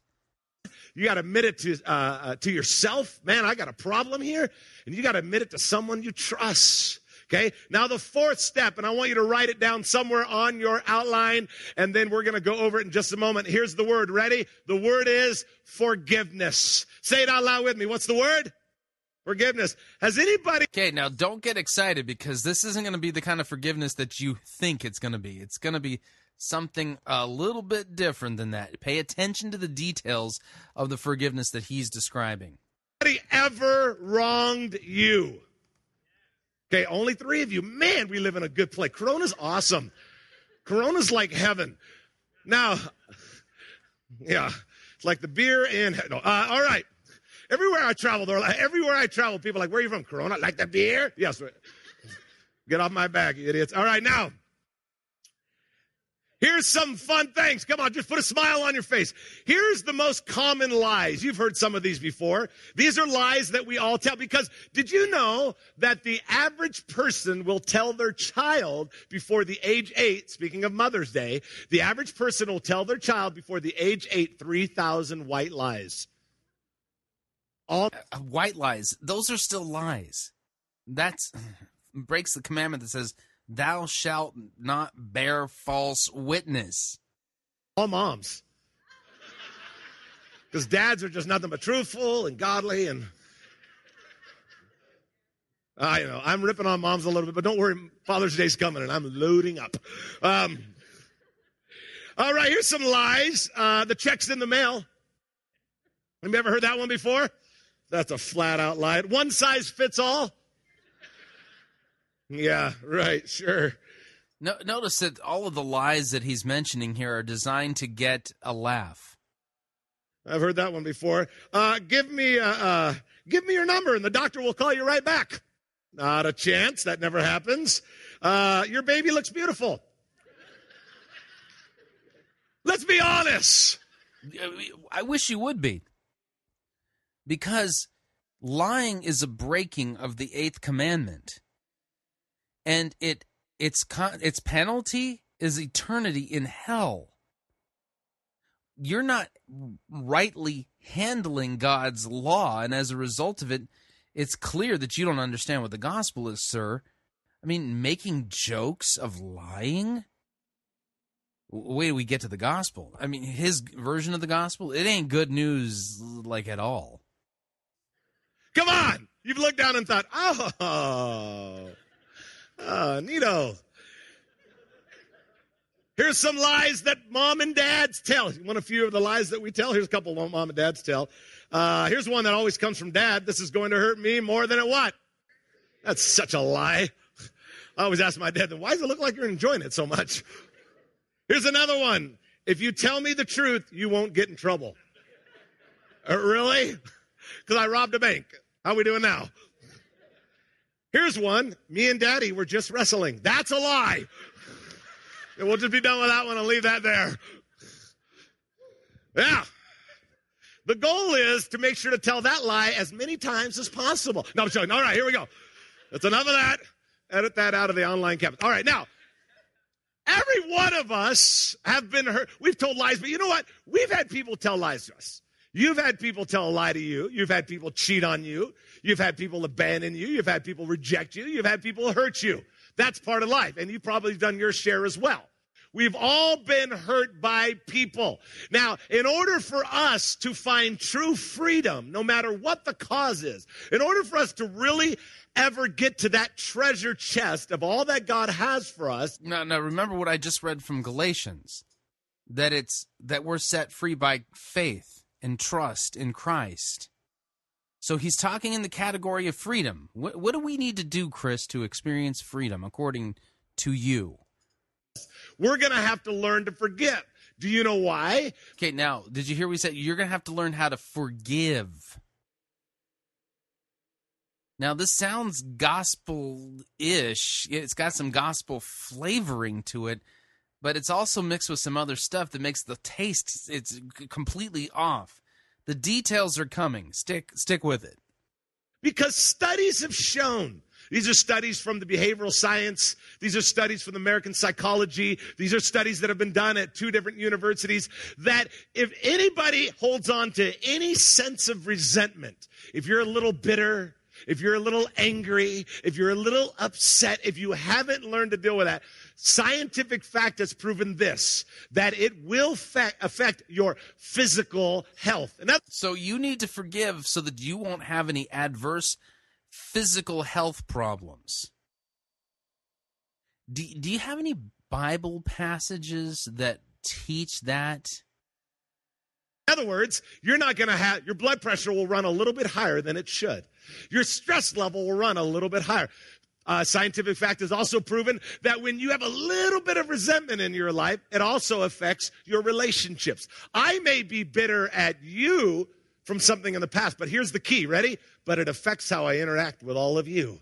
It affects your relationship. You're actually getting robbed in your marriage if you're being resentful to someone from years in the past. Okay? And also it affects you mentally, and what it means by that is your outlook on life. They have shown that those that hold bitterness are less likely to make more amounts of money and less likely to be successful. Oh, okay. So if you don't forgive, you're not going to make your full earnings potential. Oh, okay. Well, that changes everything now that money's involved. Isn't that amazing? Now, here's the amazing thing to me. I think it's so amazing that we have this resentment issue, and we all do. Everybody does. And they've got something in our heart where we're a little bitter at someone. We're still a little angry. There are those names that if brought up, you cringe just a little bit. Am I right or wrong? Everybody's got that. And unless we overcome that, we're always going to be robbed. And one of the steps to the treasure that, by the way, has your name on it, one of those steps is to be free, to get to that treasure, is I got to let go of all of that anger and all of that resentment. So if you want treasure, you earn the treasure by forgiving. Wow. And all of that bitterness, I got to let it go. Jesus saw this so important. He did.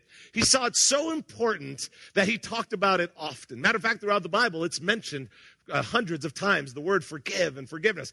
Matter of fact, there's a woman in the Bible that Jesus kind of met up with, and he demonstrated forgiveness in this way in front of some religious leaders and in front of this woman. It's on your outline. Let's take a look at John chapter 8, verses 4 through 9. We're going to break it down. Ready?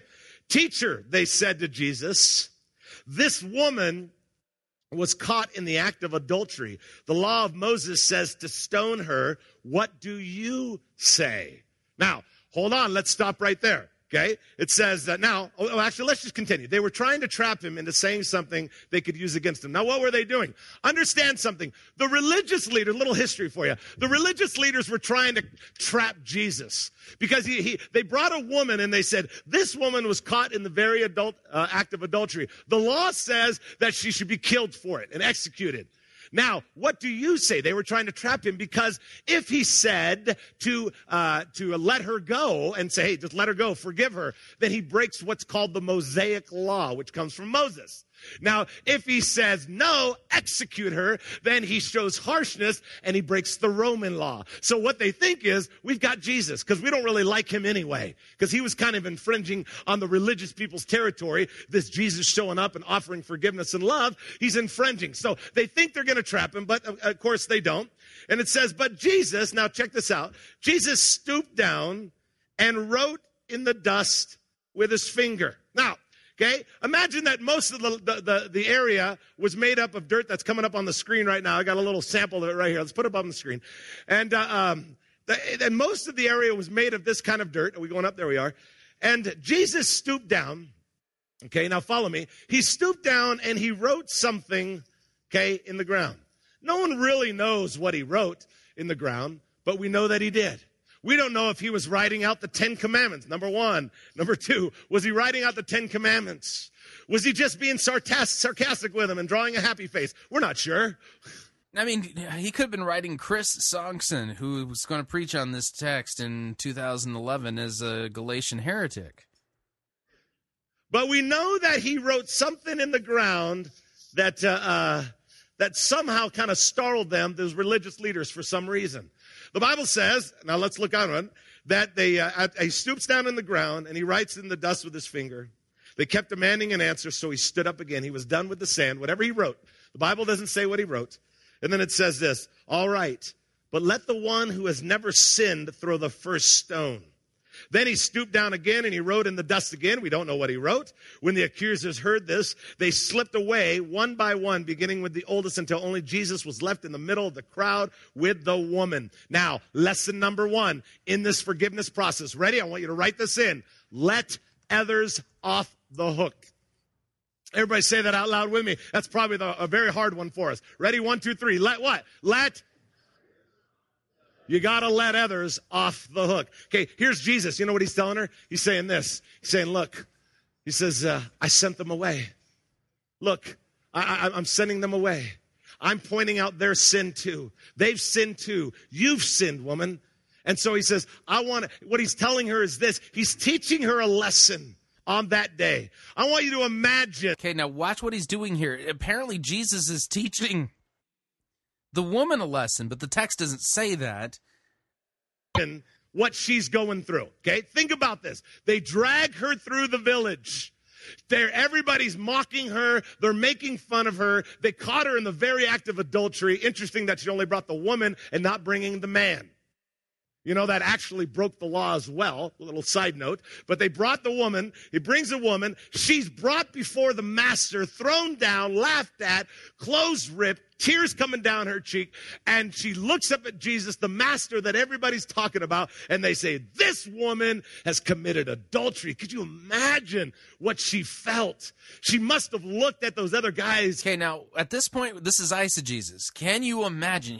At this point, he's going to actually make a point about what Jesus is trying to teach the woman based upon how he imagines she felt.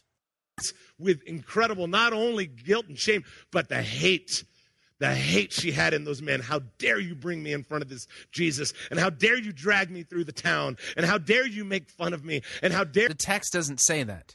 The text doesn't say, how dare you drag me through the town? How dare you bring me before Jesus? It doesn't say any of that. Okay? Oh, boy. Dare you talk about me? I think that this woman felt the same way that you and I do a lot of the times. You know, she felt guilty. She felt hatred towards people because they hurt her, they talked about her, they said bad things. And yet here comes Jesus along in the scene, and he says, look, he says, I want you to let them off the hook. I know that they've sinned against you. I know they talk bad about you. I know that they committed a crime against you. The text doesn't say any of this. And by the way, this is a disputed text. It's important to note that this particular passage does not occur in the earliest manuscripts that we have in the New Testament. It has a long tradition, but it doesn't. It's really difficult to tell exactly where this particular text came from.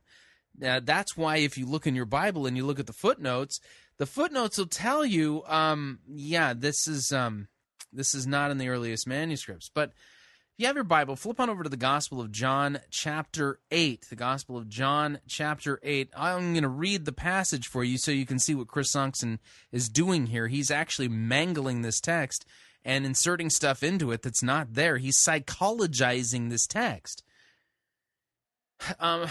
John chapter 8, verse 2. Early in the morning, Jesus came to the temple. All the people came to him. He sat down and he taught them. The scribes and the Pharisees brought a woman who had been caught in adultery. Now, I'm going to point something out here. Everybody makes a big to-do about how there was no guy here, okay? All the text says is that the scribes and the Pharisees brought a woman who had been caught in adultery. How do you catch somebody in adultery? Believe it or not, it happens all the time. Two people are committing adultery and a spouse walks in, or a child walks in, or a family member or a friend catches them committing adultery. So everybody makes a big to-do about, oh, look, there's no guy there. All the text says is that the scribes and the Pharisees brought a woman who had been caught in adultery. It doesn't give details as to how she was caught, nor does it make it sound like they're the ones who set this woman up to catch her. I mean, it's absolutely feasible, based upon how this text goes, that this woman was committing adultery and her husband walked in on her and caught her. Absolutely within the realm of possibility the way this text reads.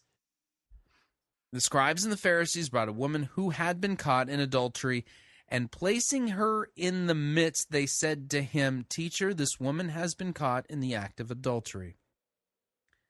Now in the law, Moses commanded us to stone such women. What do you say?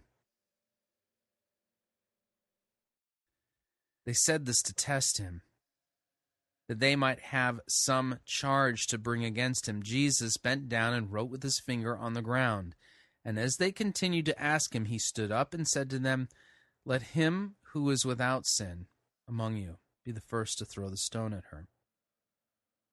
And once more he bent down and wrote on the ground. But when they heard it, they went away one by one, beginning with the older ones, and Jesus was left alone with the woman standing before him. Here's the punchline. Jesus stood up and said to her, "Woman, where are they? Has no one condemned you?" She said, "No one, Lord." And he said, "Neither do I condemn you. And from now on, sin no more." Here, Jesus is absolving this woman. Now, whether or not this is historical, don't know. Don't know. I mean, you're going to have to wrestle with the scholarship on this one. There's debates going back and forth on this passage. But the point is that Jesus doesn't condemn her, and he gives her mercy and grace and forgiveness. And now he wants her to bear fruit in keeping with that repentance and forgiveness. All this other stuff that Chris Sonksen is talking about, he's just flat out inserting this into the text. You cannot exegete what he is saying out of this text. It's just not there. I know that they hurt you. I know what the things that they did. I think Jesus would come and sit right next to you, right now, and he would look deep into your heart and say, I know everything you went through. I was there every time you cried. Every time you're driving down the street and you're thinking about that person and you're angry, I know exactly what you're going through. Yeah, but, oh, man. Hello. Notice what he's doing here. He's telling the story in such a way that this woman is nothing but pure victim with a right to be angry at her accusers. She was caught in the act of adultery. I don't think that she's embittered towards those people who were bringing her to court. In Israel, this was a capital crime. I know exactly the pain. He understands it. When Jesus was on the cross, there was only 7 things he said on the cross. One of them was, "Father, forgive them, for they know not what they do." Isn't that interesting that only 7 things that Jesus had to say on the cross, and one of them had to do with forgiveness? He was modeling it for us and saying, look, he's up there on the cross. These people have beaten him brutally, and yet he's yelling out forgiveness, saying, let him off the hook. Let him off the hook. And that's not so easy to do. I understand that.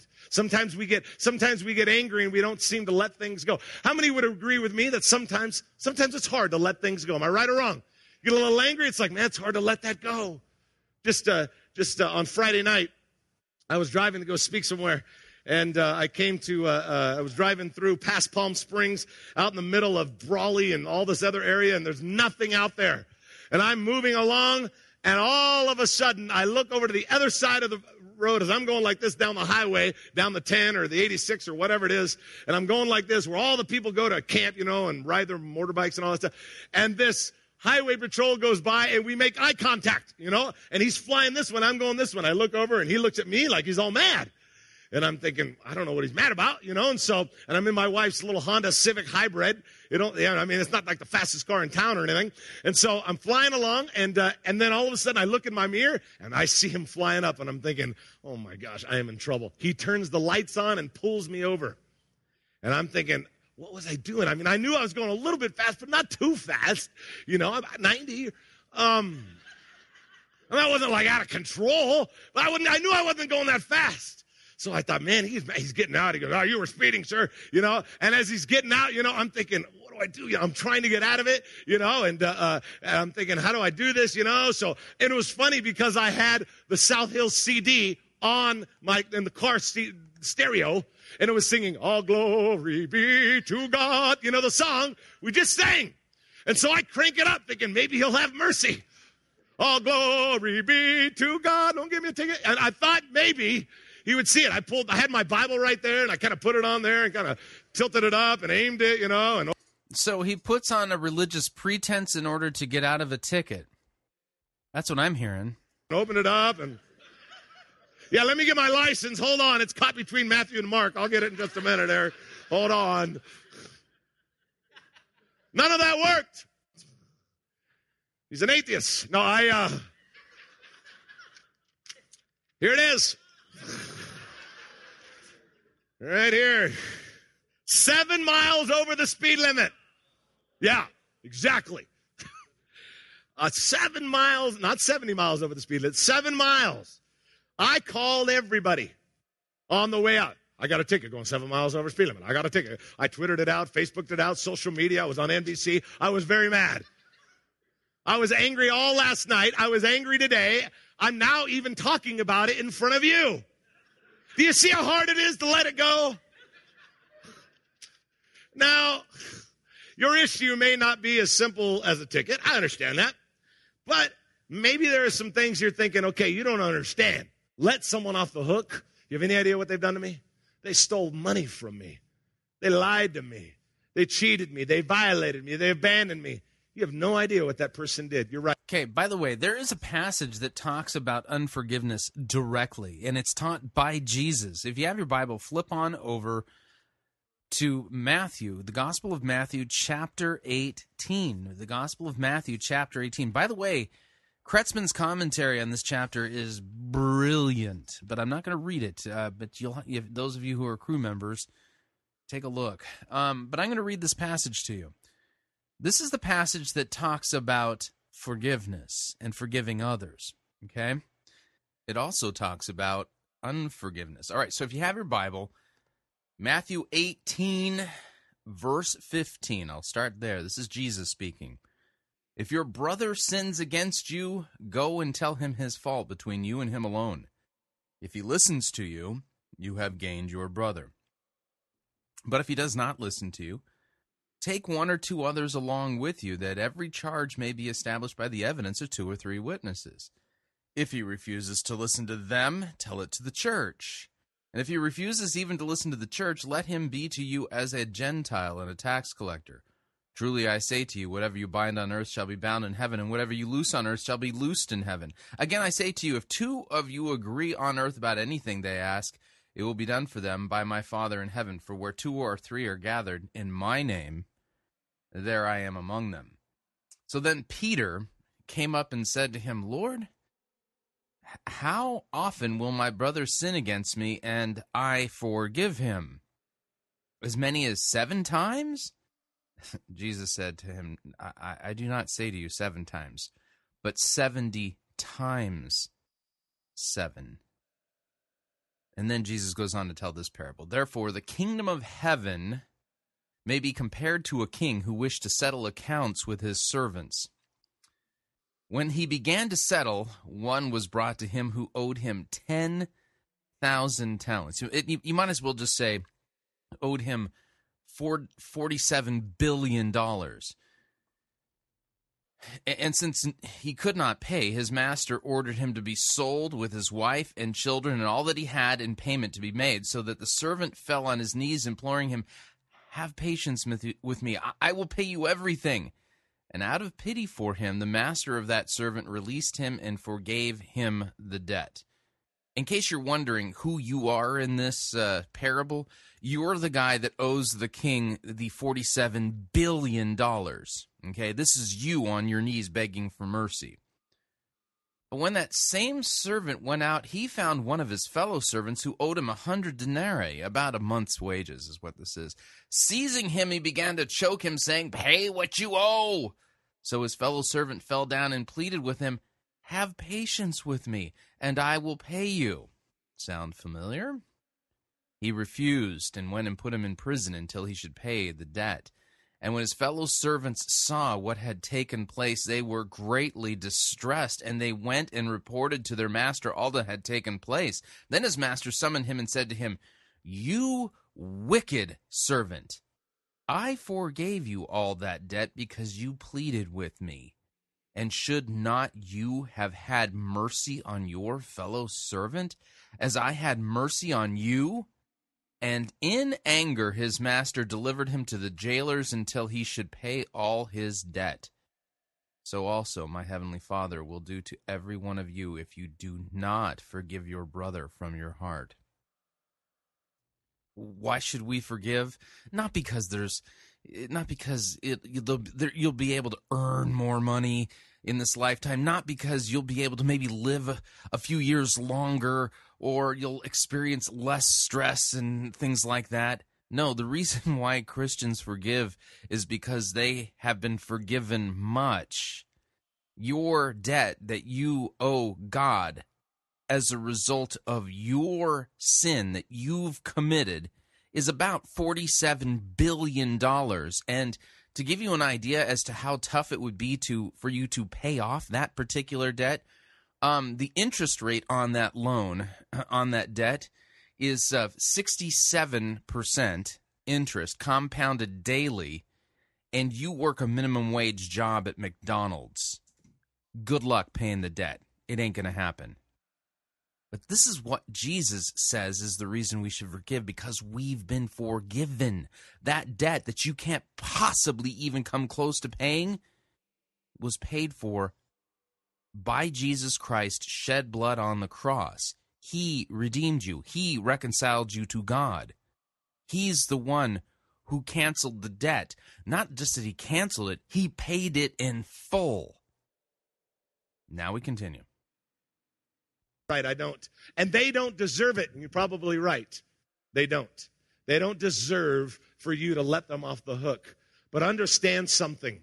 Letting them off the hook. Jesus talked about it in John chapter 4. It's the one of the 7 things he said on the cross, because Jesus understood something. Letting people off the hook is more about you than it is about them.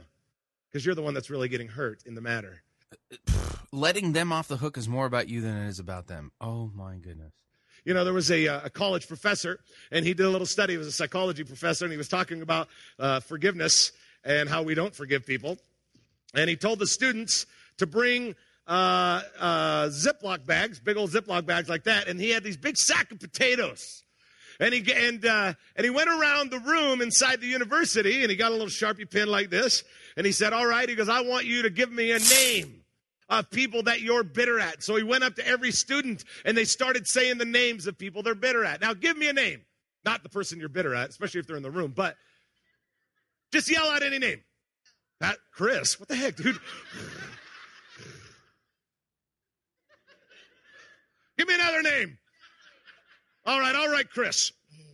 Because of you and your bitterness. All right, there it is. Now, what he did he wrote about 3 or 4 names on potatoes, and then he filled them up like this. And this is what he told the students to do. He said, "Okay, now, for the next couple of weeks, I want you to walk around. Here's your assignment. I better not catch you anywhere without these potatoes." So they would take them to bed. They would take them to work. They would take them to every class. If they went out on a date, they would take it with them. If they went out to the movies, it was them, their date, and the potatoes. They went everywhere. After a couple weeks, the professor said that they began to complain that it was heavy and that it weighed so much, and they didn't like carrying it around anymore.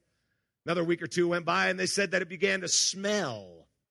Another week went by, and they said, "You know what, Professor, it's smelling so much, people don't even want to be around us anymore." It was then that the professor obviously gives the incredible lesson and says, this is unforgiveness. These are the people that you're bitter at, and you're walking around, and it's heavy on you, and it's weighing on you. It ain't weighing on them. It ain't weighing on them. And it's starting to give off an ugly odor for you, not for them. And it's affecting your relationships because people don't want to be around you, and you can't be as close to them because of the smell of this ugly thing called unforgiveness. Man, he pointed out something. You know, I read something recently about forgiveness. It said, to forgive is to set the prisoner free, only to find out that the prisoner was you. You're the one.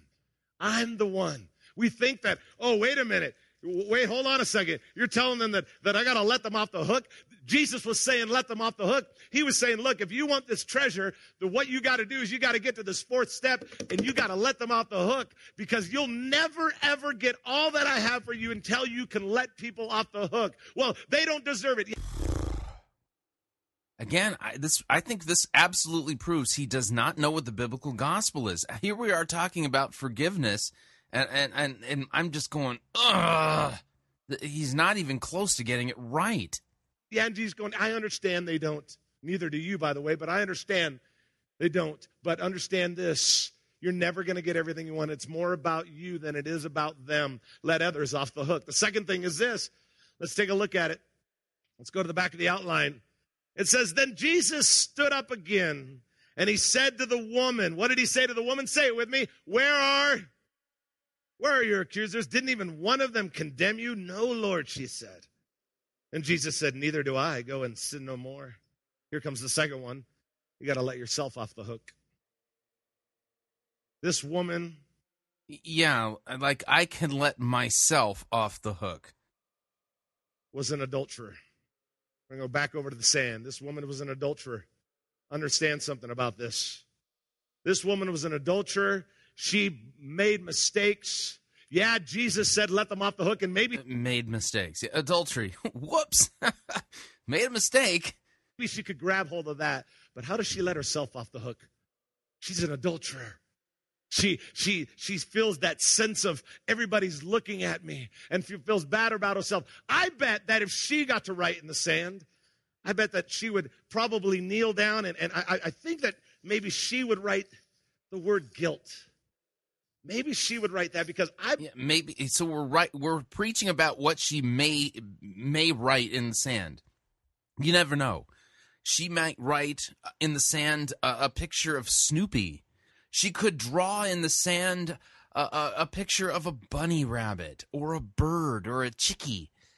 She could maybe just draw a spiral in the sand. Who cares? It doesn't say that she drew in the sand. I bet that she felt incredible guilt for what she had done.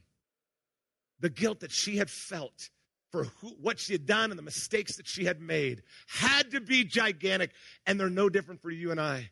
Boy, I bet that if we could all get in a confessional booth, could you imagine the things we'd hear from each other? Oh my gosh, we'd never want to see each other again, including me. We've all made mistakes, and that guilt is huge. They're not mistakes. They're sins.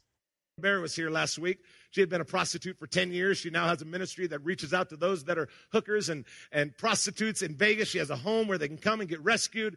I went out to lunch with her, had an opportunity to talk with her for a couple hours.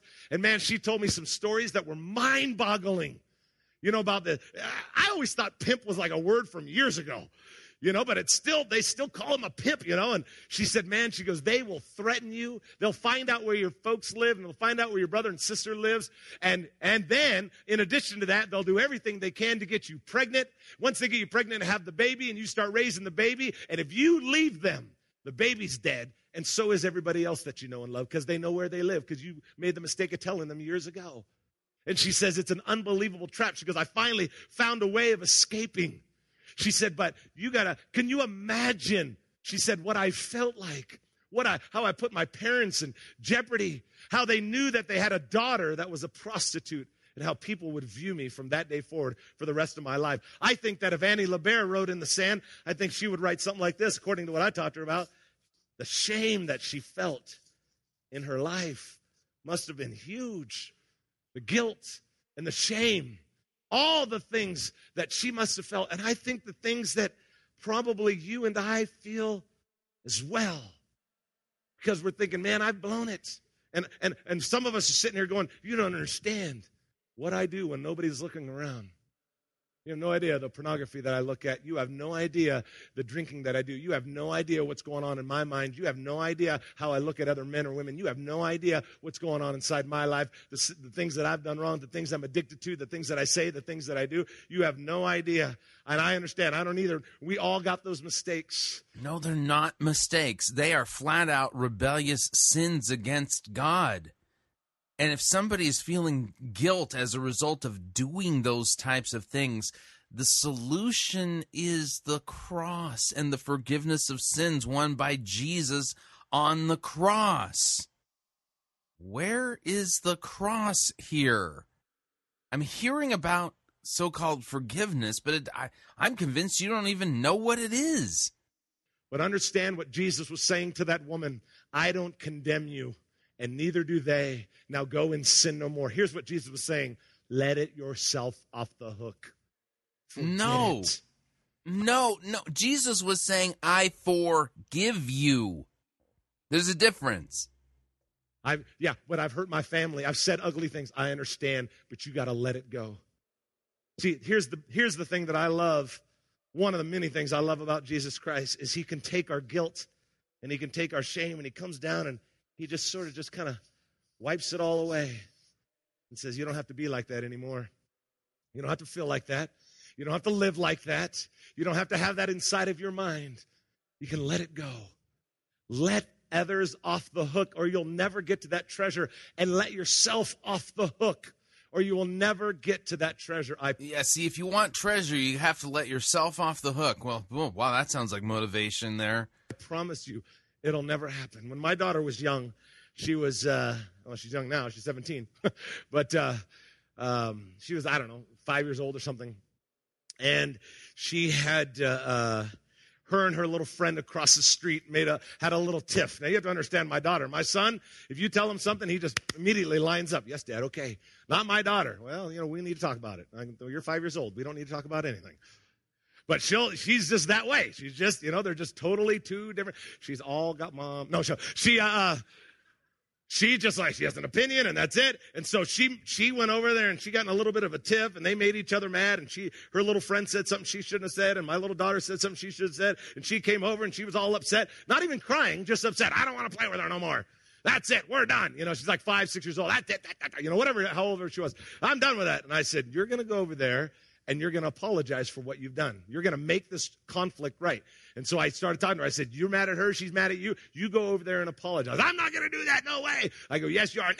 No. I'll never forget it. I can remember it. I remember what clothes she was wearing. I'm dragging her across the street. Not a chance. I'm not going. And I'm bringing her. I'm like, you're going to do it. We ding dong on the door. The door opens up, and she goes, my dad says I got to say I'm sorry. I'm like, that's not exactly apology. Well, I go, try that again, Gracie. It was a serious moment. She goes, I'm sorry, according to my dad. I said, one more time. I'm sorry. Anything. Rebellious. No, but what I was trying to do, I was saying, Gracie, you've got to take the steps to make this right. And it wasn't the easiest thing. I had to drag her across. You've got to take the steps to make this right. Remember those words, because he's going to end up applying that to your relationship with Jesus. You've got to take the steps to make things right with Jesus. You know what? I think Jesus would do the same thing to you. I think out of love, he's going to drag you up these steps to this fourth step, and he's going to go, man, I got something really, really cool for you. Really good for you. If you'd open up this treasure box, better health, better wealth, man, better relationships, a walk with God that's deeper, better peace in your life, stronger faith. I got all that for you.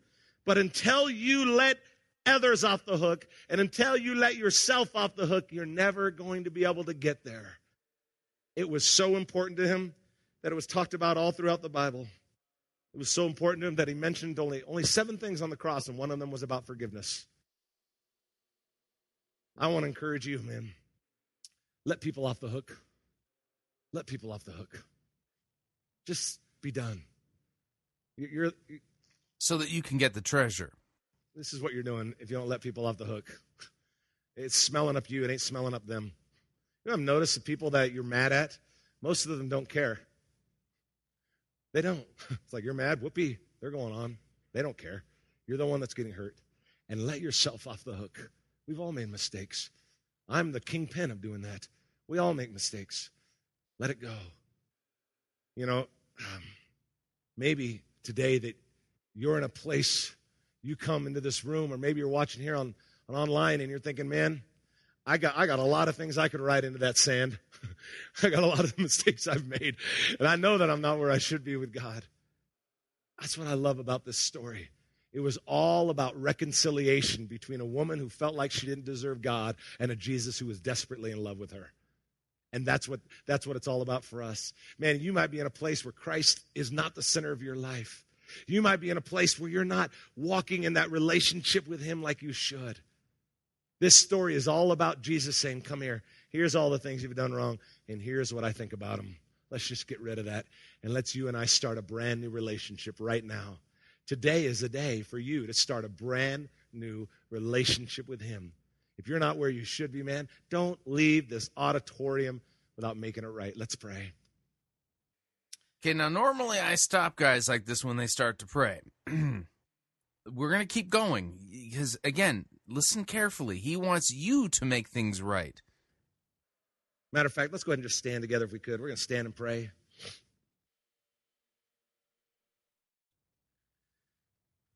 God, we are so thankful, God, for this incredible story that we read, Lord, about forgiveness, letting others off the hook. Cue sappy music. God, help us to do that. Help us to let other people off the hook because we're the ones carrying the sack of potatoes.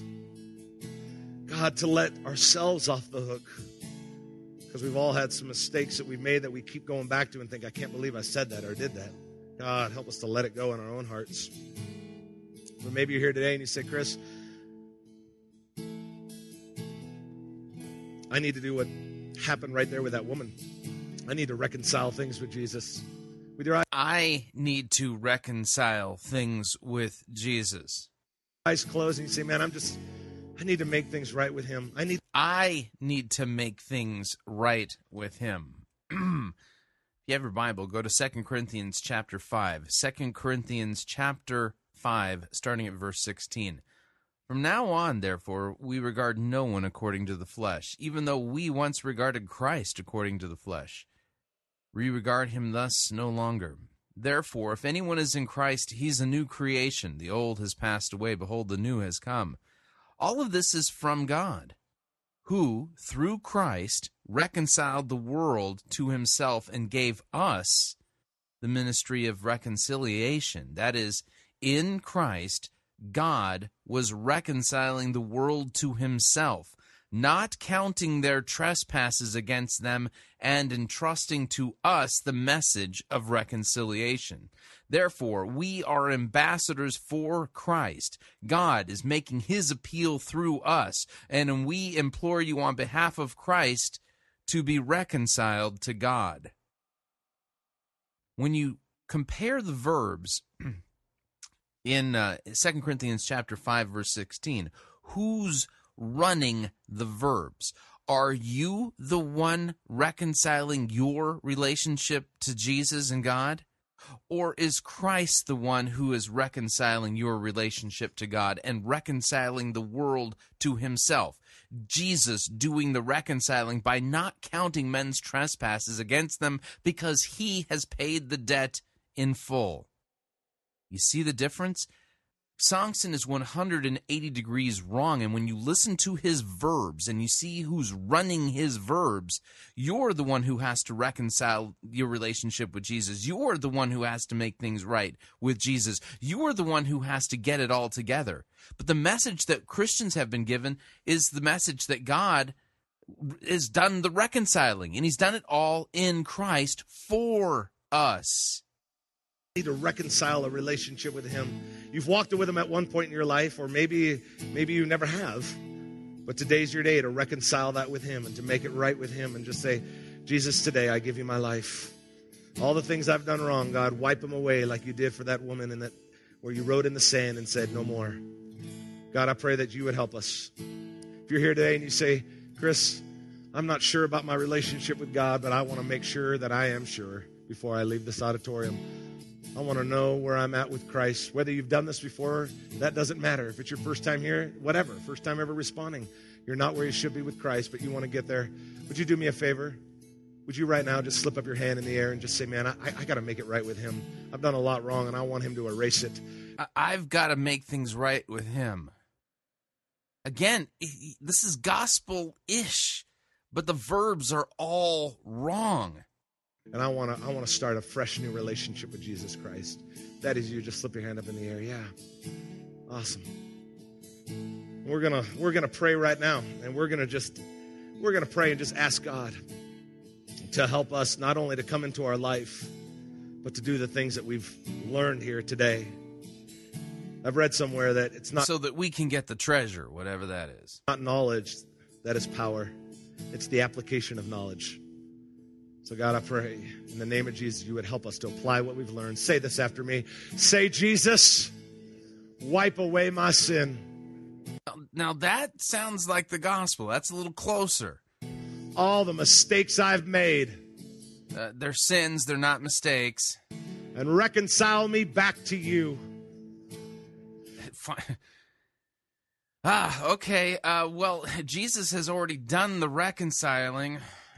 Help me, Jesus, to let people off the hook and to let myself off the hook, because that's what you did for me. Today is a new day. I want to be free. Come on, say it like you mean it. I want to be free from resentment, from guilt, from anger. How about forgiven of my sins? From bitterness. This is all just psychology. Unforgiveness. I want to be free. In Jesus' name.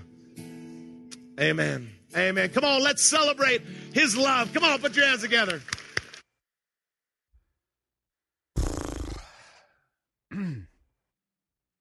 Yeah, I'm convinced he does not really actually know what the biblical gospel is and the real good news that he's supposed to proclaim. He's too busy being relevant and trying to reinterpret things via the pop psychology, seeker-driven, purpose-driven lens. As a former member of Saddleback, he learned his lessons well. And he's a motivation. He just does not understand the scriptures, does not even know where to go to for the basic text, for the talk about who's doing the reconciling, how we're reconciling, what forgiveness is about, why we should forgive. So the reason you should forgive is because God has this treasure for you, and it's all these psychological benefits that he wants to give to you, but he can't give you the treasure until you let other people off the hook. Oh, man, what a train wreck. What a train wreck. And a clear proclamation of sins. And notice, I mean, when sins were brought up, they were just mistakes. They were oopsies. And this was not true contrition for sinning against God that he was proclaiming here. This was something very different. And as a result of it, the message of the cross definitely suffered. But the whole thing is just a train wreck and a mess. Never ceases to amaze me. Folks, the good news is that God was in Christ reconciling the world to himself. We've been given the ministry of reconciliation. We as Christians are supposed to go and proclaim repentance and the forgiveness of sins in Jesus' name. And yes, that forgiveness of sins is even there for Christians. In fact, that's who we should be primarily preaching it to, so that we continue to look to Jesus Christ, the author and the perfecter of our faith. Sad. Anyway. So what'd you think? I'd love to get your feedback. If you would like to email me regarding anything you've heard on this edition or any previous editions of Fighting for the Faith, you can do so. My email address is talkback@fightingforthefaith.com, or you can ask to be my friend on Facebook. It's facebook.com/Pirate Christian. You can follow me on Twitter. My name there, Pirate Christian. Till tomorrow, may God richly bless you in the grace and mercy won by Jesus Christ and his vicarious death on the cross.